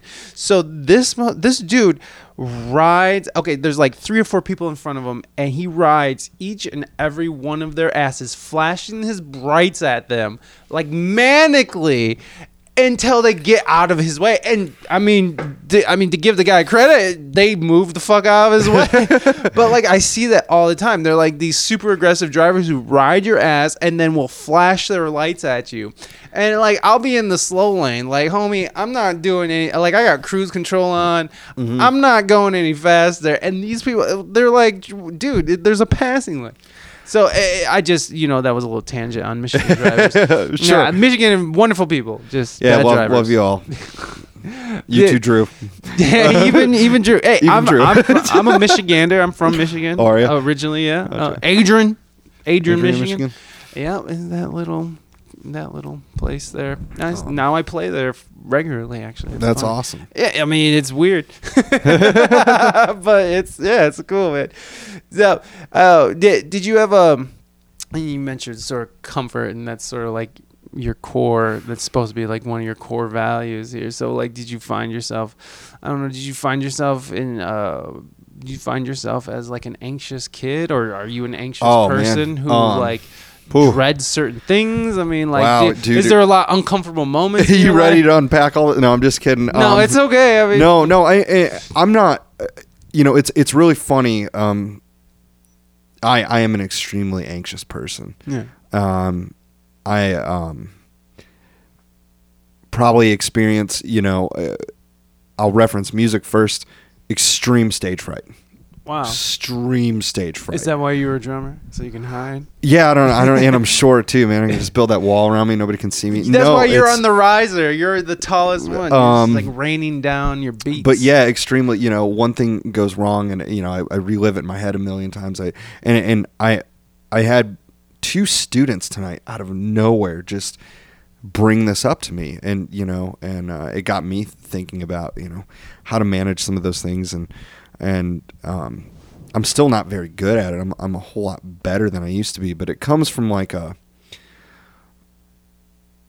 I guess you can say, and a lot of people will say this about themselves, like, well, I'm a perfectionist, as if that puts them on some kind of like ascended plane of being that they're, well, I'm a perfectionist and you're just okay with being okay, and that's why you suck and I'm awesome. That's not it. Yeah. It's a blessing and a curse in a way, because there's got to be a balance, and when things don't lock in and go right, it just kind of this feeling.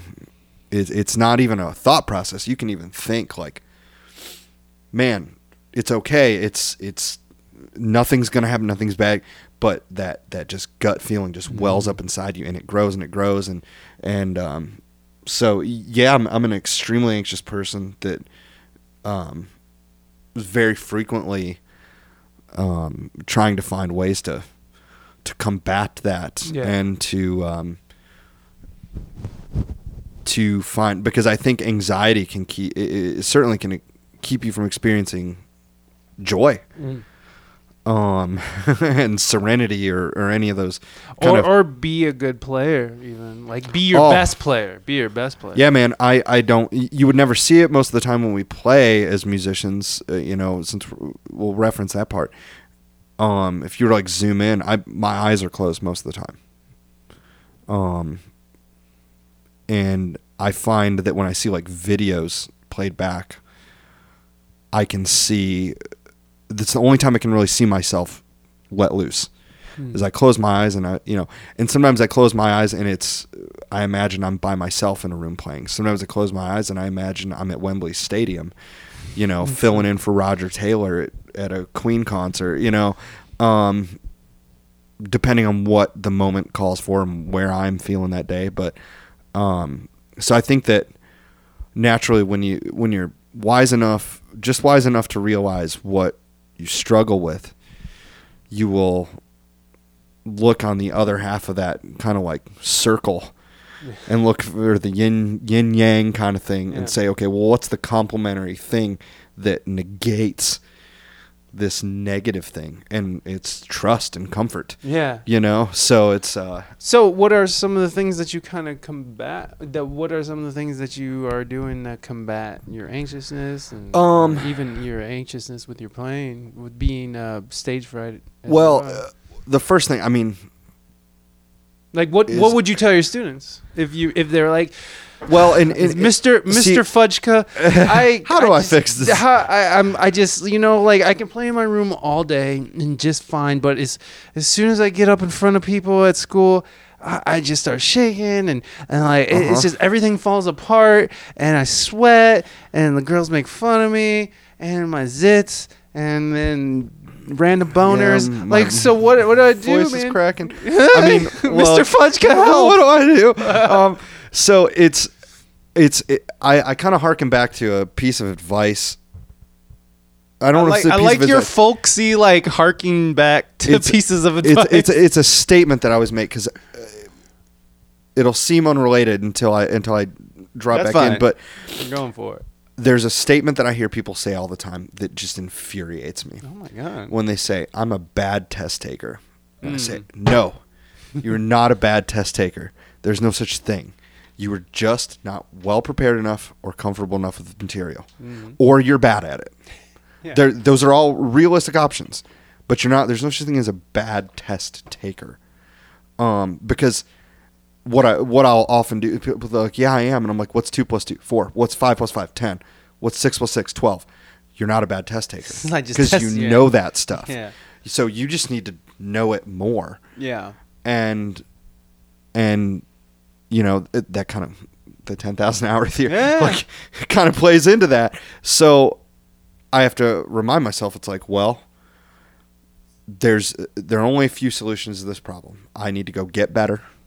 I need to be better prepared. And I'm going to need to make wise decisions here and realize that maybe the thing in my head that I want to come out, I have to be smart enough to know that I can't do that yet. Knowing your limitations. Yeah. And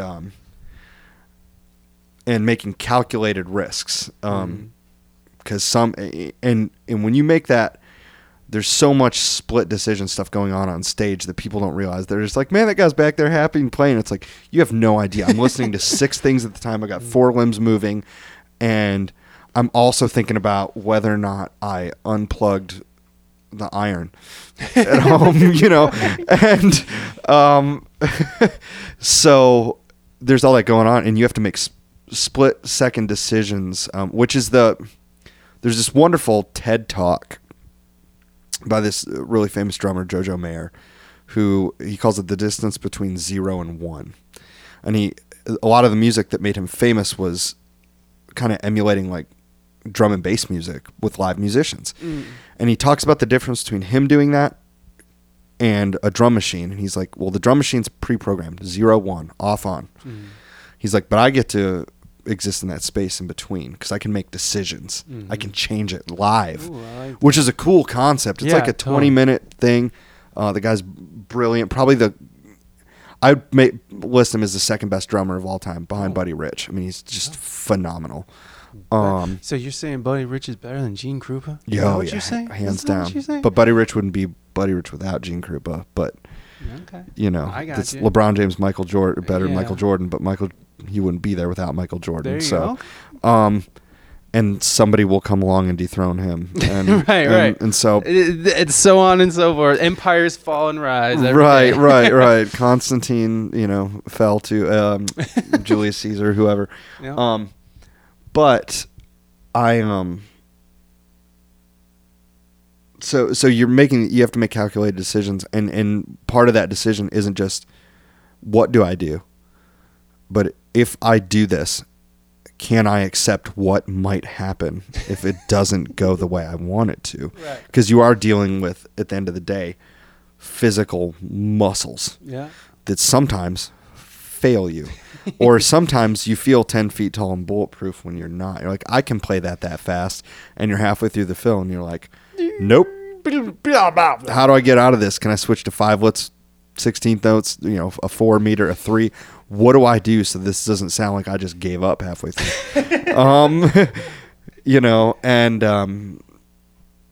So with all those things going on, that can surely create some anxiety. Oh yeah.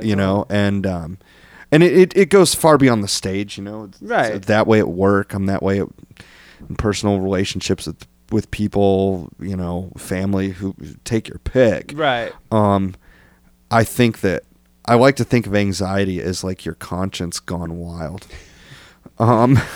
It's your, inability to kind of tamp that down and say, hold on, buddy. Yeah. Like, enough's enough here. Let's just move on. And the reality of it is it's just leftover shit from being hunted by not being on the food chain, at the top of the food chain. It's from being like part of the food chain when this is left over in our genes from when we're hunter gatherers, like murdering animals with our bare hands or being murdered and mauled. And Absolutely. so like these anxiety, these pings that go off, or is like, is that bush moving because there's a tiger in it waiting to jump out and maul me, or is the wind just blowing it? So it's just these things are they are biological here to protect us. imperatives, if you will. But we don't have to do that for food anymore, and so we No. just are like these anxiety balls that don't have any sort of release. So a lot of it gangs up, and I'm a victim of it too. No, I'm a victim, but I have terrible anxiety as well, and so I'm mostly interested in how you combat that, and it seems like it's like just being prepared. Know what you're doing, would be, but you can't always know what you're doing in life. Like when you're going into it, no, I control how you react to it. The thing that I think that makes anxiety. I mean, I'm a firm believer in that. You know, let's say there's like the model human as they should be created. Everything that's different about all of us is just a variance from that like biological blueprint. You know, and this is not something that I necessarily came up with. I've heard things like this. Me too. But with my shit, with the hunter gatherer. Whatever, you're tall, I'm short. You know, it's thousands of years of evolution that have caused us. Well, things like that. You know, the part about being anxious and stuff that's tough to fight is that your brain can know everything that's the correct answer, and that feeling in your stomach won't go away. Right. It'll keep you up at night. It'll make and it steamrolls itself. It starts to double down on itself. And you know, because I'm anxious, I made another stupid decision, and I said the wrong thing here, and I did the wrong thing there, and then you've just dug yourself in the hole, and maybe you broke somebody's trust. You know, I've done it all. So right. So it's like, and then you got to figure out how to forgive yourself. Yeah. And you get anxious about that because you still feel sick to your stomach. So it can be, so you really start to have to find a way. It's I guess the best way I can describe it is I like to think of like the wheel on The Price is Right. Right. And it's like Thor himself like came down and just grabbed that wheel and spun it as fast as possible. And you just need to get it to stop for a second. Yeah. And say, okay, let's start here. Right. But it's going so fast, and it keeps going faster and faster sometimes, and that's where things can spiral out. So you got to find a way, something that maybe that helps to where are your brakes for that, you know? Yeah. And if I knew the answer to that, I'd be a rich man. Right. But like, and that's the thing. Like, no one's gonna have the answer for the overall answer to cure everything, right? No one's gonna ever have the cure all. It's just like, what are these like tools that you use to sort of curb it? Do you get angry easily about certain things, or is it mostly just worry? It's because mine is anger, like, which is just, it all is linked together. I'm a mess in that way. I'm not saying definitely. That's what you are. No, I definitely do. Just I definitely, curious. I've got a temper about things. Now, are you one of those people who are like very vocal about how you're feeling, or do you just like okay, so you don't sit there and just stew about, or you do stew about, and then you unleash it? Well, it all depends on when the opportunity presents itself. Yeah. I think I'm really good about not unleashing it like omnidirectionally. Mm-hmm. Like I'm not one that will often lash out at loved ones or just random people. Loved ones because I had a bad day elsewhere. Right. But me. I will, if it's the person, you know, I've been told by many people like that, man, you're awfully confrontational. I'm not afraid to say to somebody like, absolutely not. I'm not going to stand here for that. You're not going to do, you know. Yeah. And it doesn't mean I'm right when I do that. It certainly doesn't mean I'm right. In fact, God, I wish I were right more often. Right. I'd have a whole lot less to be anxious about. Right. So all those trusts that I break with that shit. Yeah, man. But I also don't believe in one of my absolute best friends in my life. His name's Dan.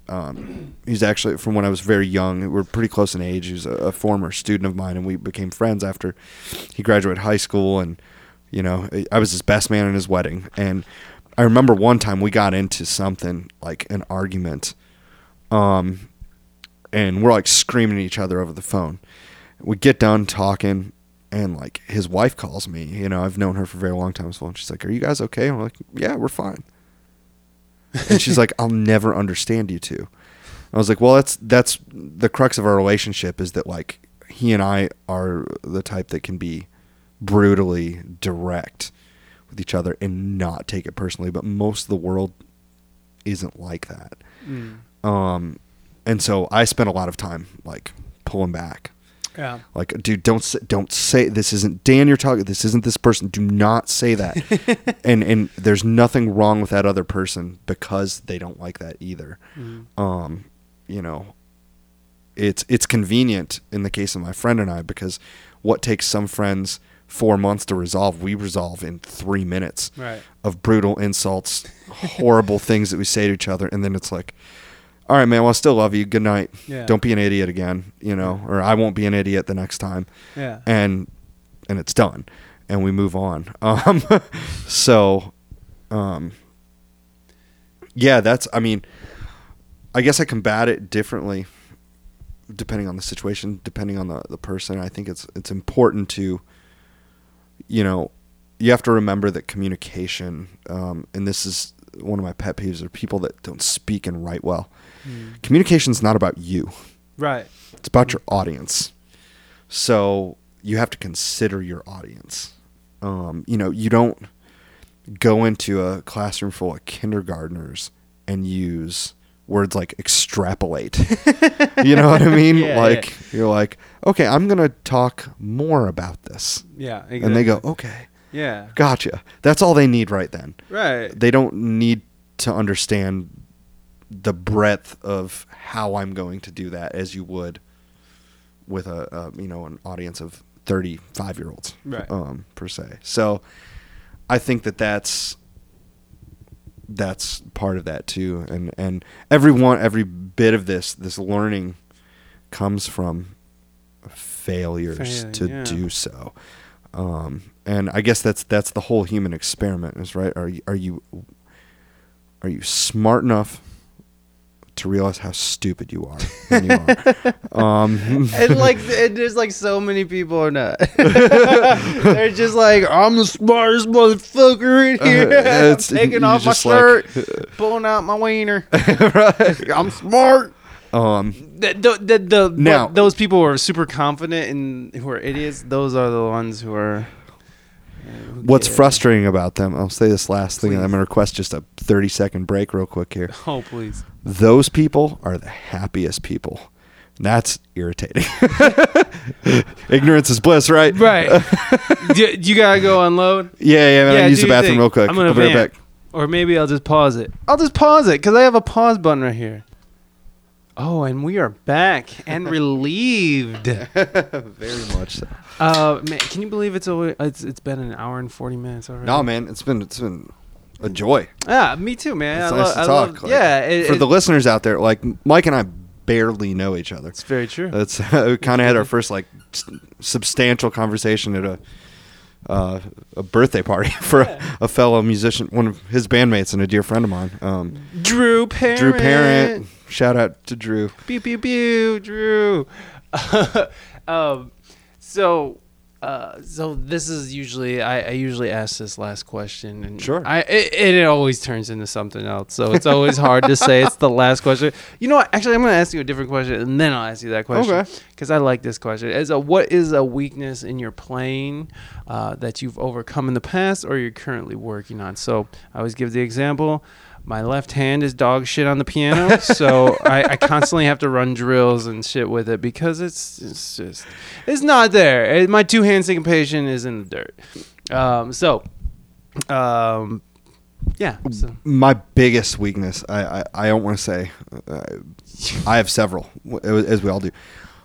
It's my left foot, and anybody that drums will understand that. Like the hi-hat is so, like if you listen to jazz especially, the hi-hat is what actually keeps time. Mm-hmm. You know, in rock and roll we have, you know, boom cha, bass drum and snare drum on the backbeat, but the left foot is what keeps time in jazz stuff, and there's a lot you can do with that. And it's funny because this is a discussion that I've probably had now maybe 4 times with Drew Parent. It's like, dude, it's just so painstaking because we spent, at least for me, and maybe I assume him, we spent so much time tending to our hands in the marching arts, and your feet, you know, on the beat. That's part of it, is your marching, and then otherwise the other 3, you know, not doing much with that left foot. So you've advanced yourself really far on those things, and the other one's still like in kindergarten. Yeah. And it's like, dude, I don't know if I want to read those like kindergarten books this many and work my way up through. Not so much want to, but God, is it awful to have to go back and be remedial with the other 3 limbs. Yeah. To get that other one caught up. Right. Especially when you understand it in your head and the muscles just won't do it. Right. So that's my biggest one, and shortly followed by just getting used to the drum heads. They have like different tensions. Mm-hmm. So as you move around the kit, you get a different rebound, you get different touch, and just knowing how that is, especially with somebody like me, it's like, okay, I got a new drum set. I'm going to try these different heads. I'm going to try this, and it changes everything. And so you're trying to figure all that out, and then you're changing the variables on yourself. It's the stupidest thing ever.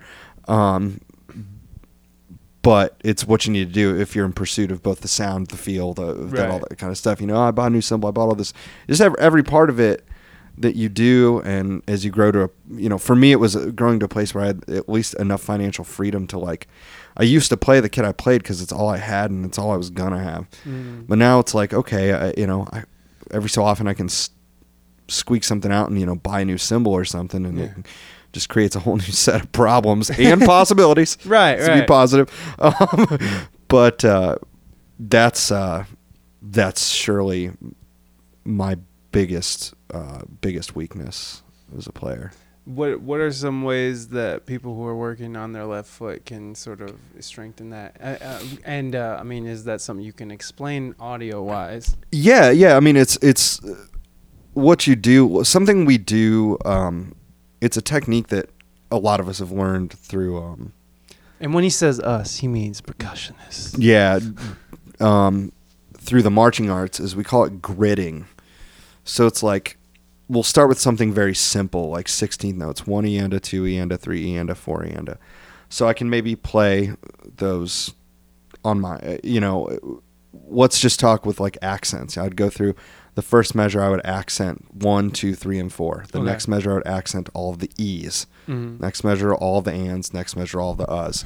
Then go to a 2-beat oscillation on that. So accent 1 eanda, or 1, 2, E of 3, E of 4, and of 1, and of 2, of 3, of 4, and then down to 1 beat at a time. Well, I could maybe then take something like that and I'll play 16th notes in my hands, and then play my left foot on each of those areas, and trying to just develop the coordination. Again, it's just about getting the muscle memory comfortable doing whatever, so that you never say to yourself, boy, sure would be great if I could put the hi-hat on upbeats, and then you try it and you drop a beat, and then you're anxious and your bandmates don't trust you and you upset yourself. You let down all the ones you love. Right. And you just one big ball of anxiety, fucking just traveling around the same fucking block in the bad neighborhoods in your head. Right. Hey, we're doing things. So yeah, that's the best. So they're definitely techniques, but they're extremely time consuming and they're extremely boring.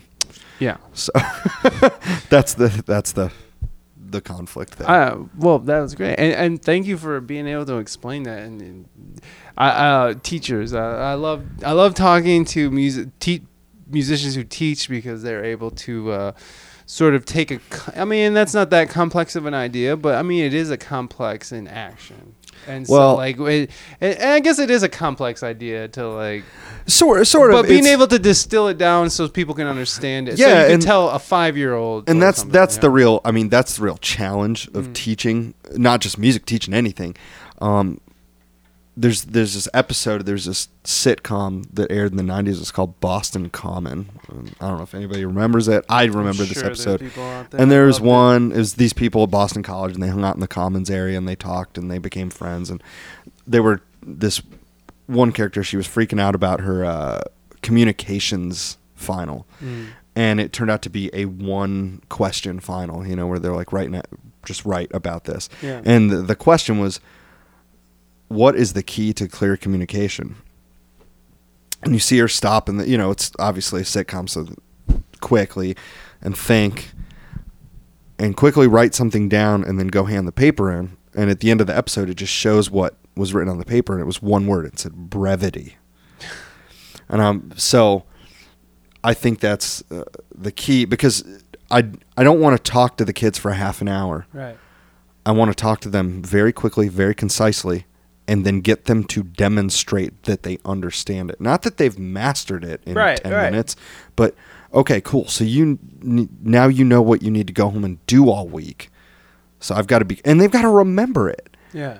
You know, and I've got to be able to remember it. So when they walk in the door, I'm like, okay, so how did this go? And, you know, and just those little quick things, as simple as it can be, and be accurate and informational, those are the best things. It's why we use acronyms. Mm-hmm. You know, that's why we put dashes in phone numbers, is manageable chunks of information are important. And so yeah, it's you know, it's certainly the product of, you know, I'm fortunate enough to spend, you know, 20 hours a week teaching students, almost 40 of them right now that I have, and everyone a unique challenge, every single moment of it, and a unique blessing or reward that I get from each of them. But this is the way I found to be the most effective. And I find that it affects how they start to do other things in their life. You know, people say like, man, they got in lessons and their grades are better. Yeah. I'm not in there tutoring them in English. Right. It's, you're activating processes, how to break things down into little chunks. Don't take you know, you're in a band. If you're going to tackle a tough tune, you don't say like, all right, let's run it down. Let's go. It's like, all right, let's running over any mistakes, and we're just going to move past it. Run the intro. Yeah. And you run the intro 1,000 times. Right. Run the next part, and then you seam them together. You'll loop a certain section, just like, okay, keep this safe. It's a process that isn't, whether, like you said, it's familiar to all of us. It's about whether you've had the good fortune to have the time to sit down and think about how to better understand it and better explain it to people, or whether you've needed to. You know, if you don't ever teach anybody anything. Yeah. Well, I mean, what do you care? And that's kind of leads to what I was going to ask you then, is like, have you noticed from your years of teaching and like distilling information down into like a very concise little pellet of information, do you see that in the way you communicate with just like people you meet, or like do you see that relative, like, has it changed? How has that changed communications with people for you? I mean, besides just distilling stuff down into a pellet of information, I mean, like, what is that? How have you seen that affect your relationships? I mean, positively and negatively, and it's only negative. Just like we were talking about, just kind of that like brutal honesty. Yeah, you tend to be short with people. Well, yeah, you have to train yourself, and people have to be trained to receive information at a certain distilled level or a certain concentration. You know, it's like, it's, and the result if you've distilled it too far, because either you have the experience or mastery that they don't, for whatever reason, and you give that to them and they're not prepared to receive it at that level, the first thing that you will feel is impatient. And so you have to be prepared. You know, it's every conversation, every interactions, it's a feedback loop, you know, that iterates on itself. And, you know, the Rob Ferguson, if he listens to this guy that he does Matrix, he's at Phantom Regiment now. One of the most brutally honest and intense individuals I've ever met in my life, always said this. He's like, the definition of insanity is doing the same thing over and over again, expecting different results. So if I say like, I need you to go file these papers, and they go, Well, where do I file them? I need you to go file these papers. Well, where do I file? You're creating a problem. You're expecting them to get it. It's like, okay, well, what do I got to take that feedback and reassess. And it's, teaching's just, it's like being a doctor. The way I think of it is you've got to, identify the problem, assess the reason, identify, I guess, diagnose the problem, and then prescribe a solution. Yeah. And, it's one of those things where you say, like, okay, cool, you had these 3 problems. You had a bad hip, an irregular heartbeat, and a rash on your face. Well, okay, I got this one in here, and it fixed the regular heartbeat. What do I need to do now? And make sure that I don't recreate one of those. I got to find the thing that solves all those problems at once. And that's kind of just any kind of interaction, I think. Mm-hmm. And that's,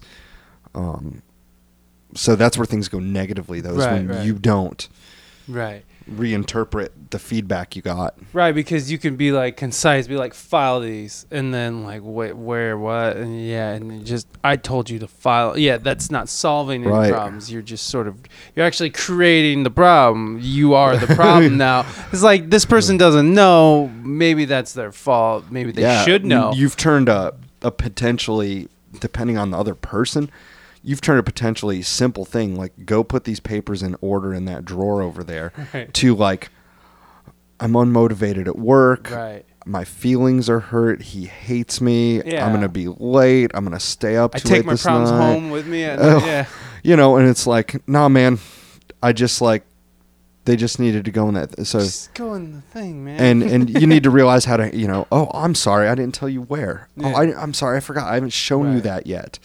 Or like, or realizing, like, sometimes it's when you're teaching kids rhythms. Like, I went through this tonight with a kid specifically, completely capable of counting rhythms. He's like, well, how does that go? And I was like, well, how does it go? Yeah. And I got him through that. And okay, how would you stick that? Rights and lefts. And he told me, and I was like, dude, you got to stop coming in here and asking me to think for you. Yeah. I was like, I'll give you answers when you don't know it, but when you know it, and it was the best lesson I learned from my high school physics teacher, Dr. John Grafton. If you came up there fishing for him to just answer the question for you, he'd look outside and he's like, is it raining outside? But Dr. Grafton, is the sky blue?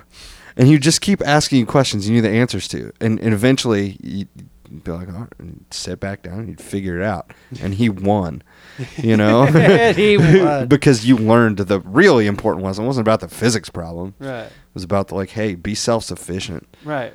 Where you can. And so that's kind of the goal, is you always have to do that with anybody, anywhere. So then would the positive be that it kind of makes you step back before you start launching words out of your face? Is that Sure. Yeah. And I'm human like anyone else. And overshoot, undershoot sometimes on those things. But, the positive is that it creates an awareness of that process. And once you become aware of that process, unless you're stupid, you're destined to become better at it and be more successful at it. Doesn't guarantee your success by any means. And, it depends on the willingness to accept and to do, and the motivation of the other person on the other end, or other people on the other end too.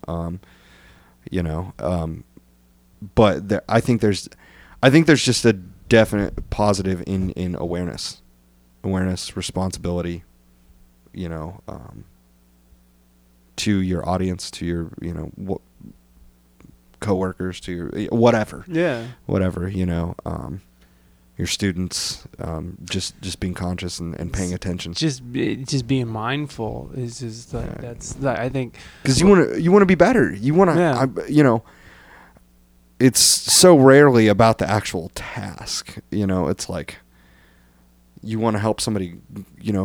I think all people, I can't believe I'm saying this out loud, I think people generally want to be good. Yeah.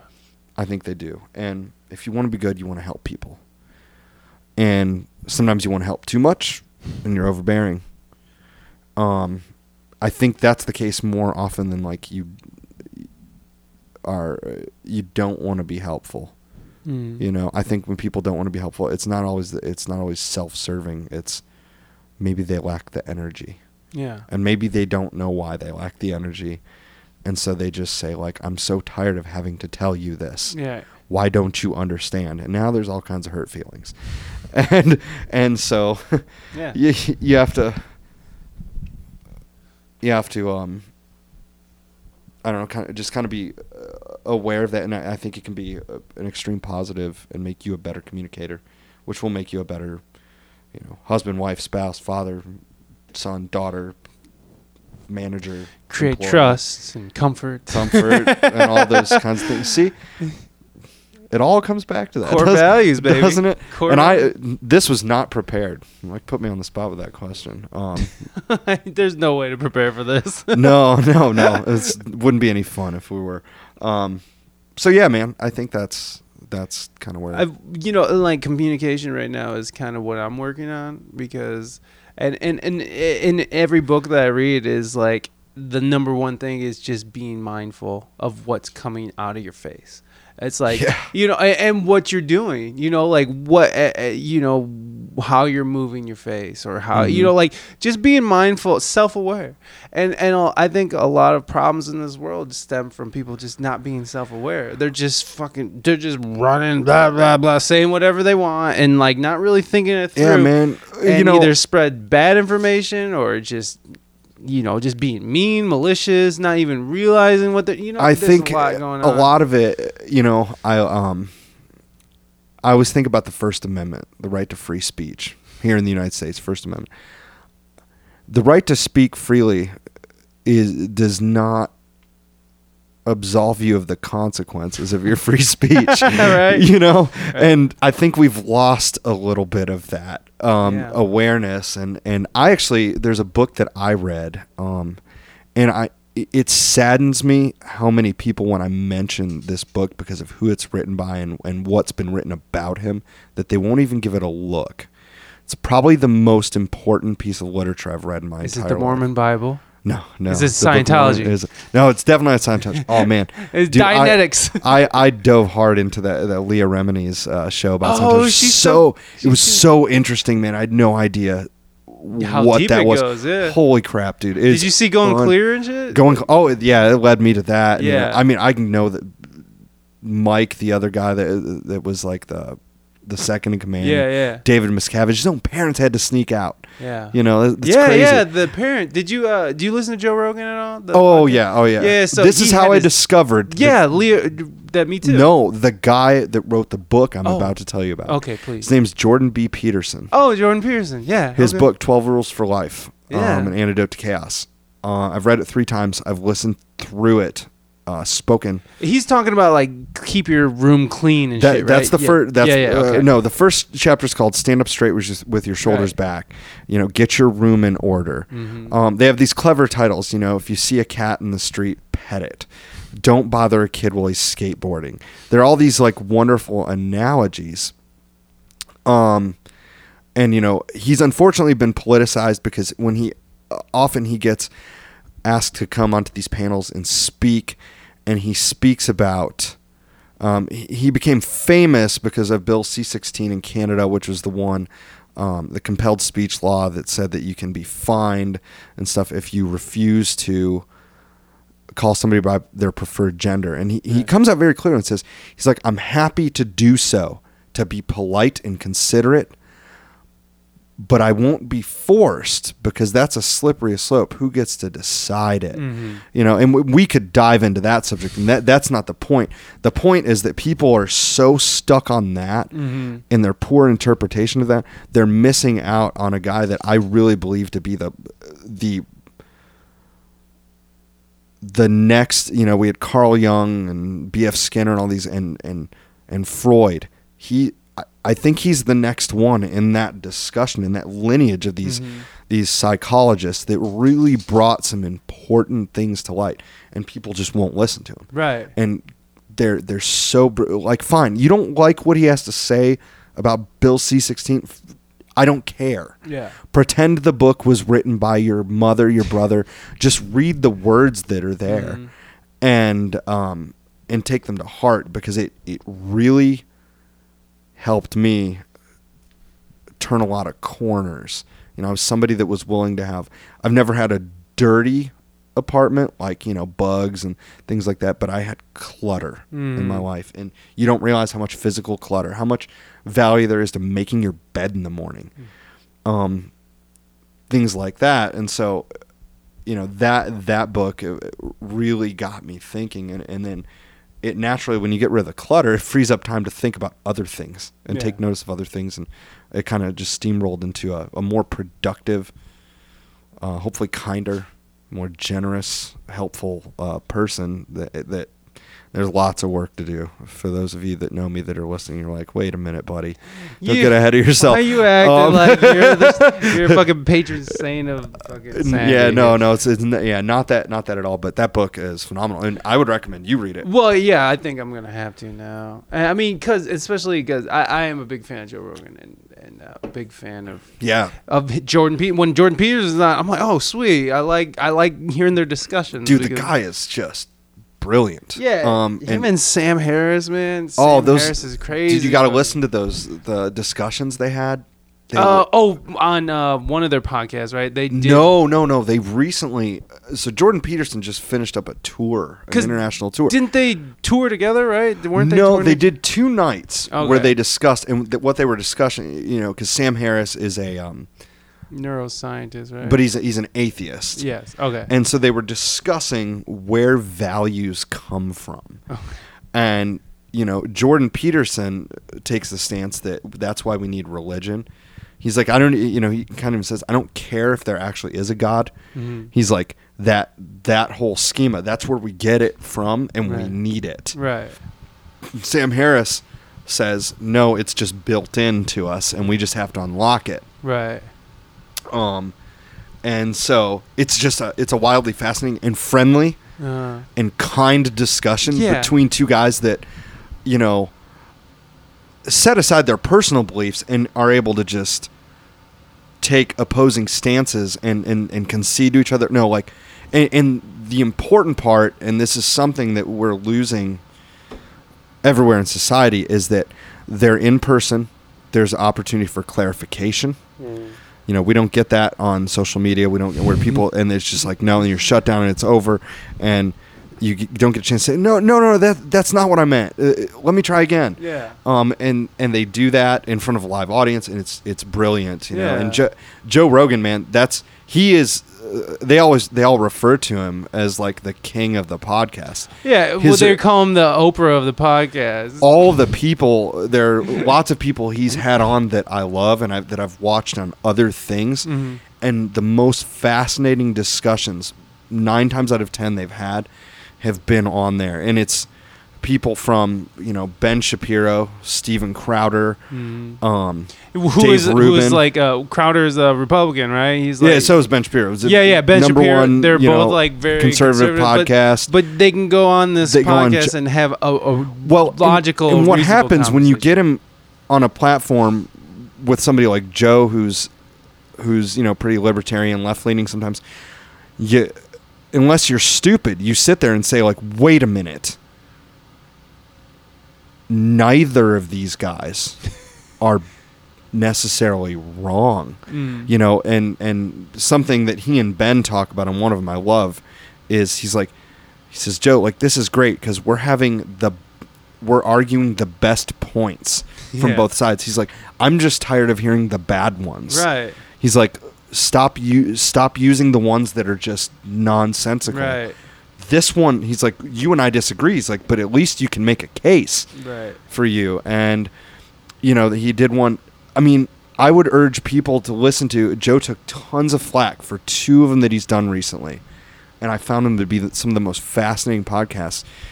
The first one he did was Ted Nugent. People were pissed that he was having Ted Nugent on. And once you got you broke through a little bit of the barrier of Ted, being Motor City madman that he is and stuff, you learn a lot about the guy that he's like, man, he's 70 years old. He looks like he's 50, and it's because he's healthy. Yeah. He doesn't eat processed foods. You're like, okay, there's stuff to. Yeah. You don't like cat scratch fever or his stance on the military, fine. But there's something to be learned from him. Yeah. Bet you don't look that good when you're 70. And maybe we should take some advice from him. And then he had Roseanne Barr on. Yeah. And she talked about a lot of stuff, and they were both wildly fascinating, and they're people that have just taken some serious levels of vitriol from the court of public opinion. Yeah. And Joe still's like, no man, I'll have him on here, and it was fascinating because he has that long form, uninterrupted, beholden to no one platform that we're using right now. Exactly. And like that, a big part of my show is based on his show. That and Mark Maron's show. Oh yeah, no. What the fuck, which is an awesome show. No, but that Roseanne show was interesting because, and he still is defending her. Is I think it's important that he points out that this is a woman who's had serious brain damage as a child, who has had mental problems, who has drug addiction, and she's a comic as well. So she just gets, as is he. Right, exactly. And that kind of gives them socially, I guess, a license to sort of to bend the rules of whatever social norms or whatever the shit that we're in now. But I think the important thing is that his point now is we should take into consideration who this person is. And not just be like, this is what they did and define them by their mistake. But maybe we should define them by who they are and where they come from. Well, and I think there's a passage that I don't know if it's in the I'm not practicing religious or anything. If it's a passage in the Bible or I grew up.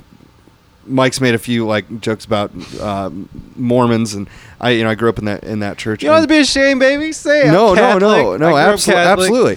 And there's a statement on there. It's you should forgive for 70 times 7, which doesn't mean that you keep a list and that was 491, so no more forgiveness. It means you're always supposed to forgive people, and we sure have forgotten a lot about that. Maybe the best thing that could happen, that's how we find out where the line is.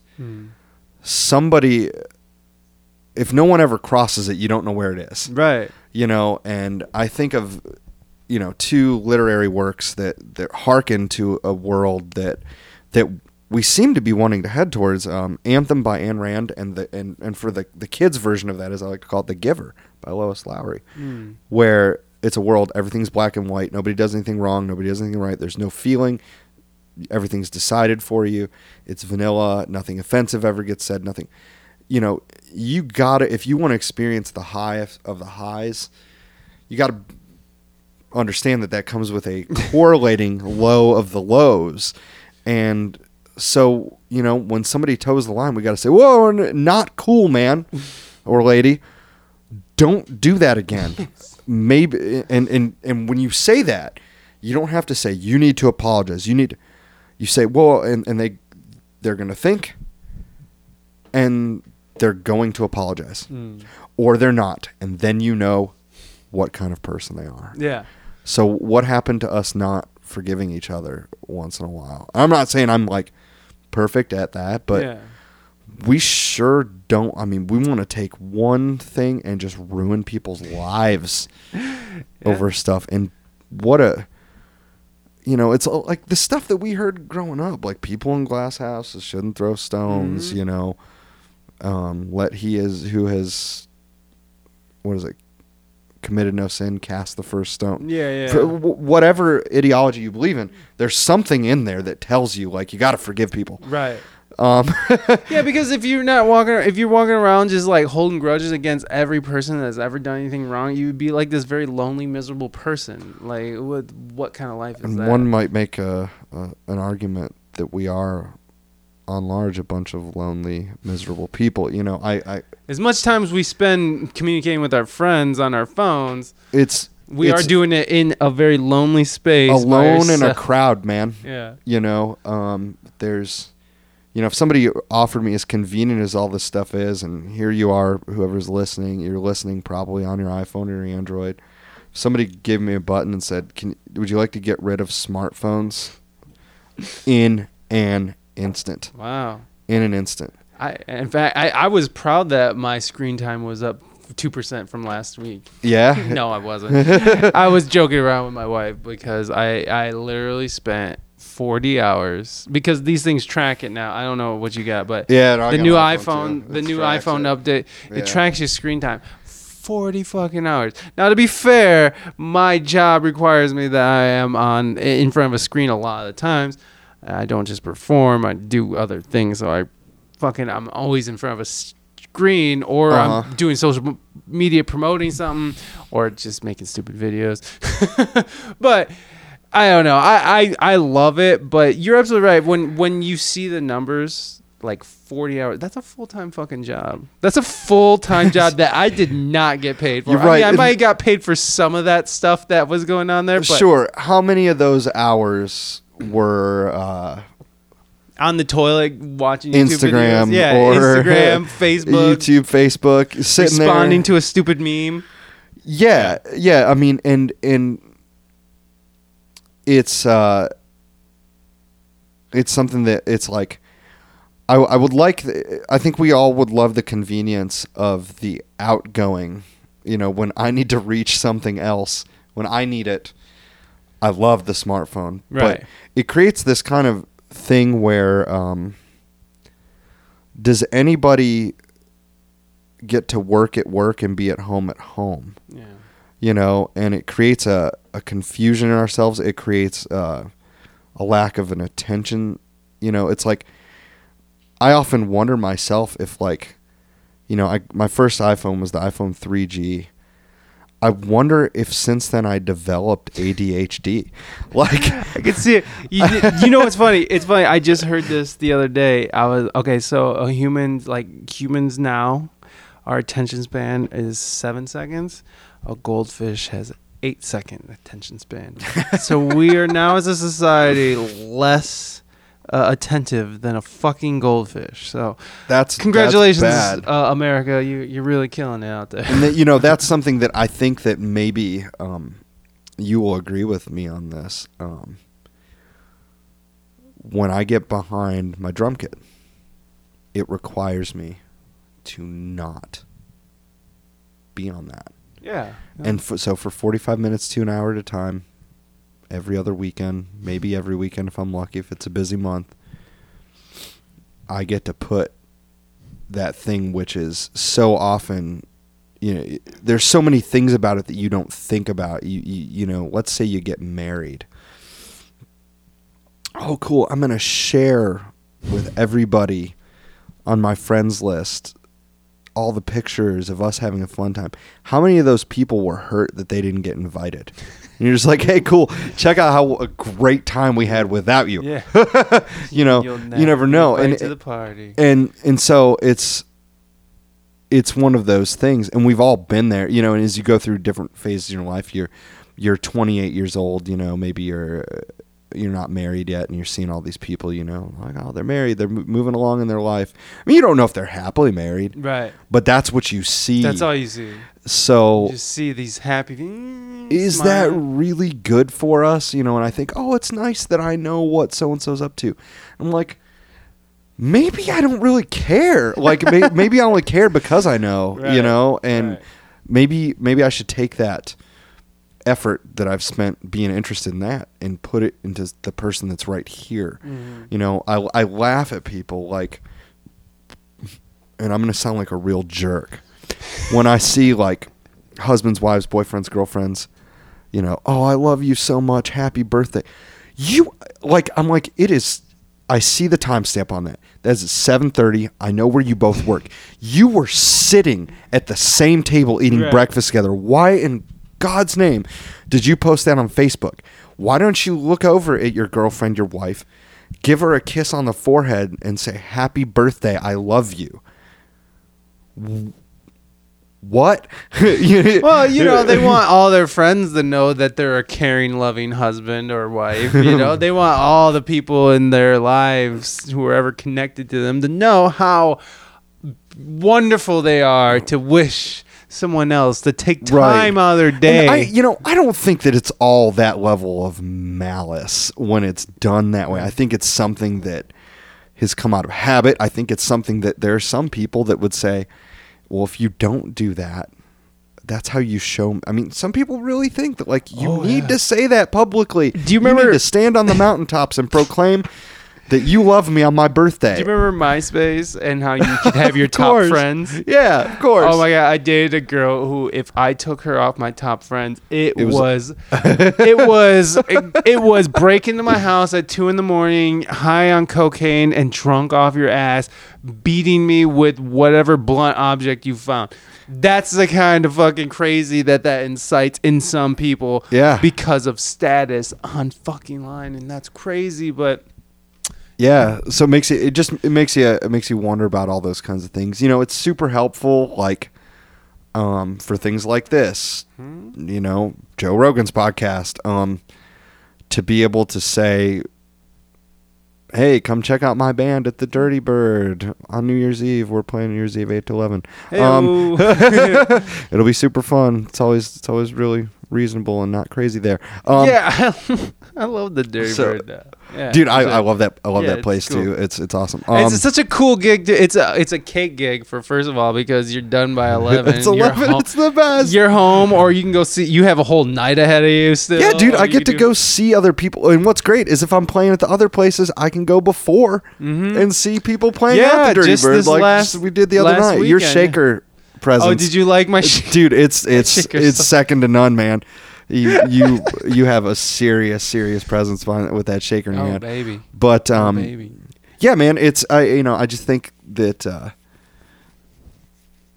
it's as much as I don't know if it's a net good or bad, but I know that it's definitely taking some of the humanity out of our interactions. That's very true. And it's because it's and even if you want to, man, if it's something worth fighting over, let's get together and duke it out. Yeah. I think there's something to be said for, it's really hard if you're out somewhere and you get in an argument with somebody, as bad as it may be, it's hard in the heat of that to also feel lonely and become disgruntled. Yeah. But when you're on the other side of it in social media, you can start to feel it. And that's something that leads to people becoming seriously mentally in a bad place. Or, maybe they're sitting and they have that anxiety that could have been cured by your best buddy just being like, dude, just chill out, and a hand on the shoulder. Yeah. And you don't get that. So there are all these things by being in person that are built into our brains and humanity, and they're all gone when you're on the phone. And that's I think that can be dangerous and just it's destructive. So let's end on a positive. Yeah, no. If we were supposed to end 40 minutes ago, but I love talking. No, I don't give a shit. And none of that's meant to be negative. It's just food for thought, Yeah, exactly. And it's an encouragement. Go out there, grab the people near to you that you love, take them out for dinner. Yeah. Don't chat them up on Facebook. Say, hey man, hit them up on Facebook and ask them if they want to go out. It's come meet me somewhere so we can really connect. We can just hang out and put your phones face down and enjoy each other's company. So I've been asking this at the end of the show. Oh yeah, you did say that about 40 minutes ago. No, well, it's okay, whatever. But I've been asking the same question, so I'm gonna ask you: is when do you feel most loved? Oh, That's a good one too. Yeah. I love love it. that question because Dana Carvey asked Seinfeld that on his show, getting coffee with cars with comedians, whatever. Carpool karaoke. Yeah. Something. But he asked Jerry Seinfeld that, and it stumped Jerry Seinfeld, and because he's like, I've never been asked that before. And so I thought that was I thought it's a beautiful question, and also it's one of those questions that I don't think people ask. Yeah, no, I think it's. If Jerry Seinfeld hasn't been, I think asked that people would be question, afraid to ask it because they might be afraid to answer it for themselves. To be truthful, no, and I've ran across people who are just like, I don't know, like where they're just like, I'm just like, do you not get love anywhere? And then, but there are people out there who feel isolated and feel like they. Can't get love. Honestly, I think I feel the most loved.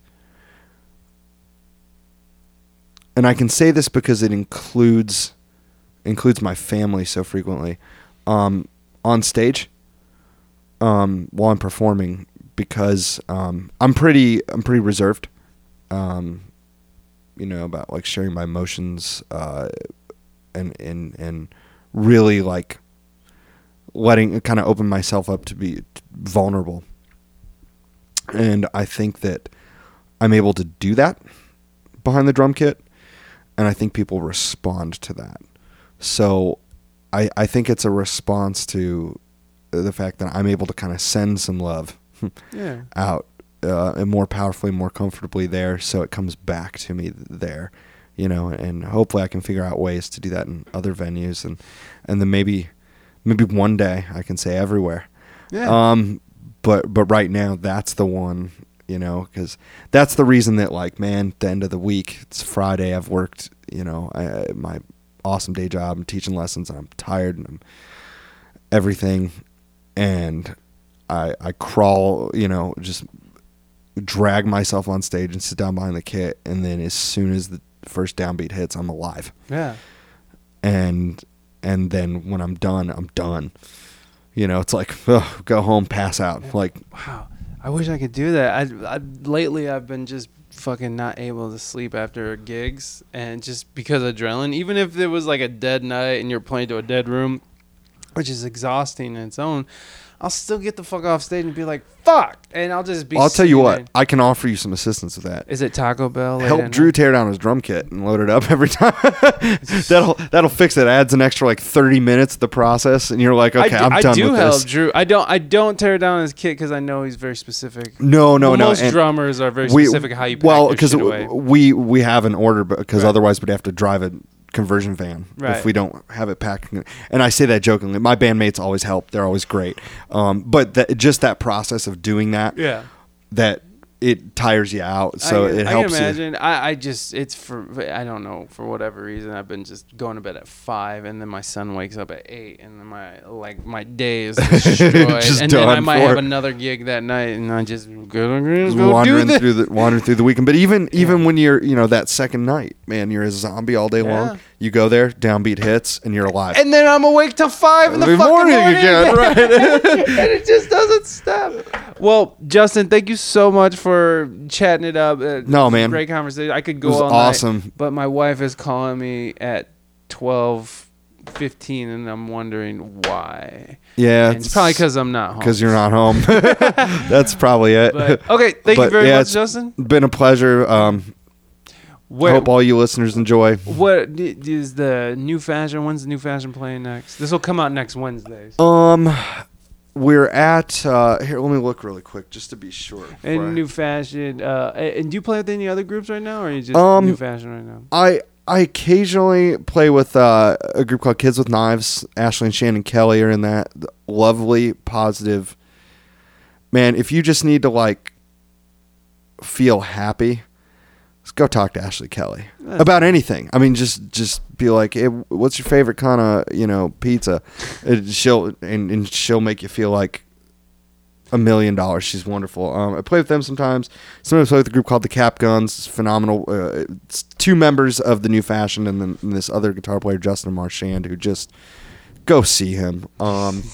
He's incredible. But that's about it. Really, heading into next year, kind of made a decision to scale back on a lot of things and just really dig into the New Fashion, and hopefully we really want to dig in and make some of our own music this year, and take some of that time where all of us would be gigging with these different bands and devote it to some creativity. Yeah. Before we're old and gray and everything. Looks like for the rest of the month here, December 22nd, we're at the Village Idiot. December 29th, the following Saturday, we are at the Beer Stube. And then, as I shamelessly snuck in earlier, on New Year's Eve, we are at Ye Old Dirty Bird for the third year in a row. They're so kind to us. And so that's a super fun gig, and it's early, so even all of you old people, you could leave our gig and be home a half an hour before the ball drops. Yeah, get in bed and be asleep by the time 12 all the bad comes. drivers home and well, at least that's not a big problem with Uber. Yeah, So. exactly. Uber is home. Lyft here? Lyft, they started last year on New Year's Eve. It was Oh. like half off for Lyft on Sweet. New Year's Eve, which is like, what a great idea. Yeah, fucking A, man. So that's where we are. Sweet. Thanks Justin, again to thank Mike. you. It was a blast. All right, man. Thank you.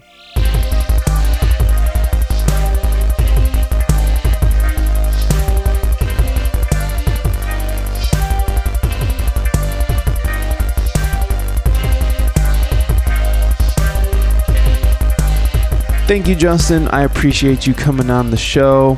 Thank you for inviting me into your house and, letting me talk to you at like 12 in the morning. That's always a pleasure when people do that, when people invite me into their home or even just meet up with me in general. This is a weird kind of business, this podcasting. It's so guerrilla oriented. You're just sort of like on the ground running and well, the way I'm doing it, I suppose I'm just like out there shoving mics in people's faces, and I know there is a more professional way to approach this, but that's just not who I am. Go ahead and check out the New Fashioned. I'll put their website in the show notes. I'll put ways to contact Justin in the show notes. And thanks for tuning in again. And again, those subscribers who subscribed on my website, I'm sorry I never responded to that. You probably don't even remember subscribing.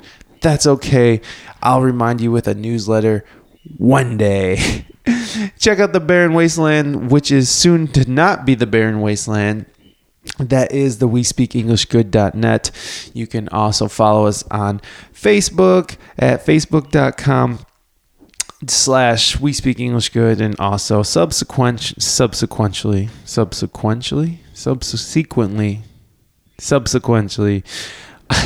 on Instagram at WeSpeakEnglishGood.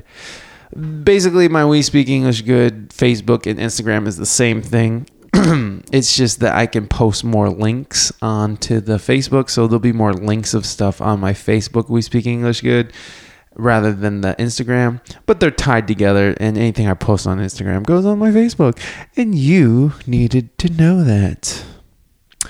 Again, we are rebuilding the website, so be patient if you are navigating there and it's just taking you to empty pages and stuff. We are working on it. It's a slow process, especially for this family. We move at our own speed here. That's it, guys. I appreciate you guys tuning in, and it always blows my mind that more people are tuning in every week. So thank you very much. Thank you, Justin. And we will be back next week with David James Jr., and he is a wonderful keyboard player. He is one of the gospel kids that I keep talking about that I played with back in the day. My very limited experience playing gospel music with very, very talented young men. So and young women. I can't leave out the women because the women are throwing down too. So I'm not. Anyways, that was weird. I think it was just because I always appreciate a woman who can shred harder than me. Yeah, I think that's awesome. My wife is one of those people. Anyways, let's go. We're leaving. Okay, take care of your fellow human beings. HJ's for everybody. Bye.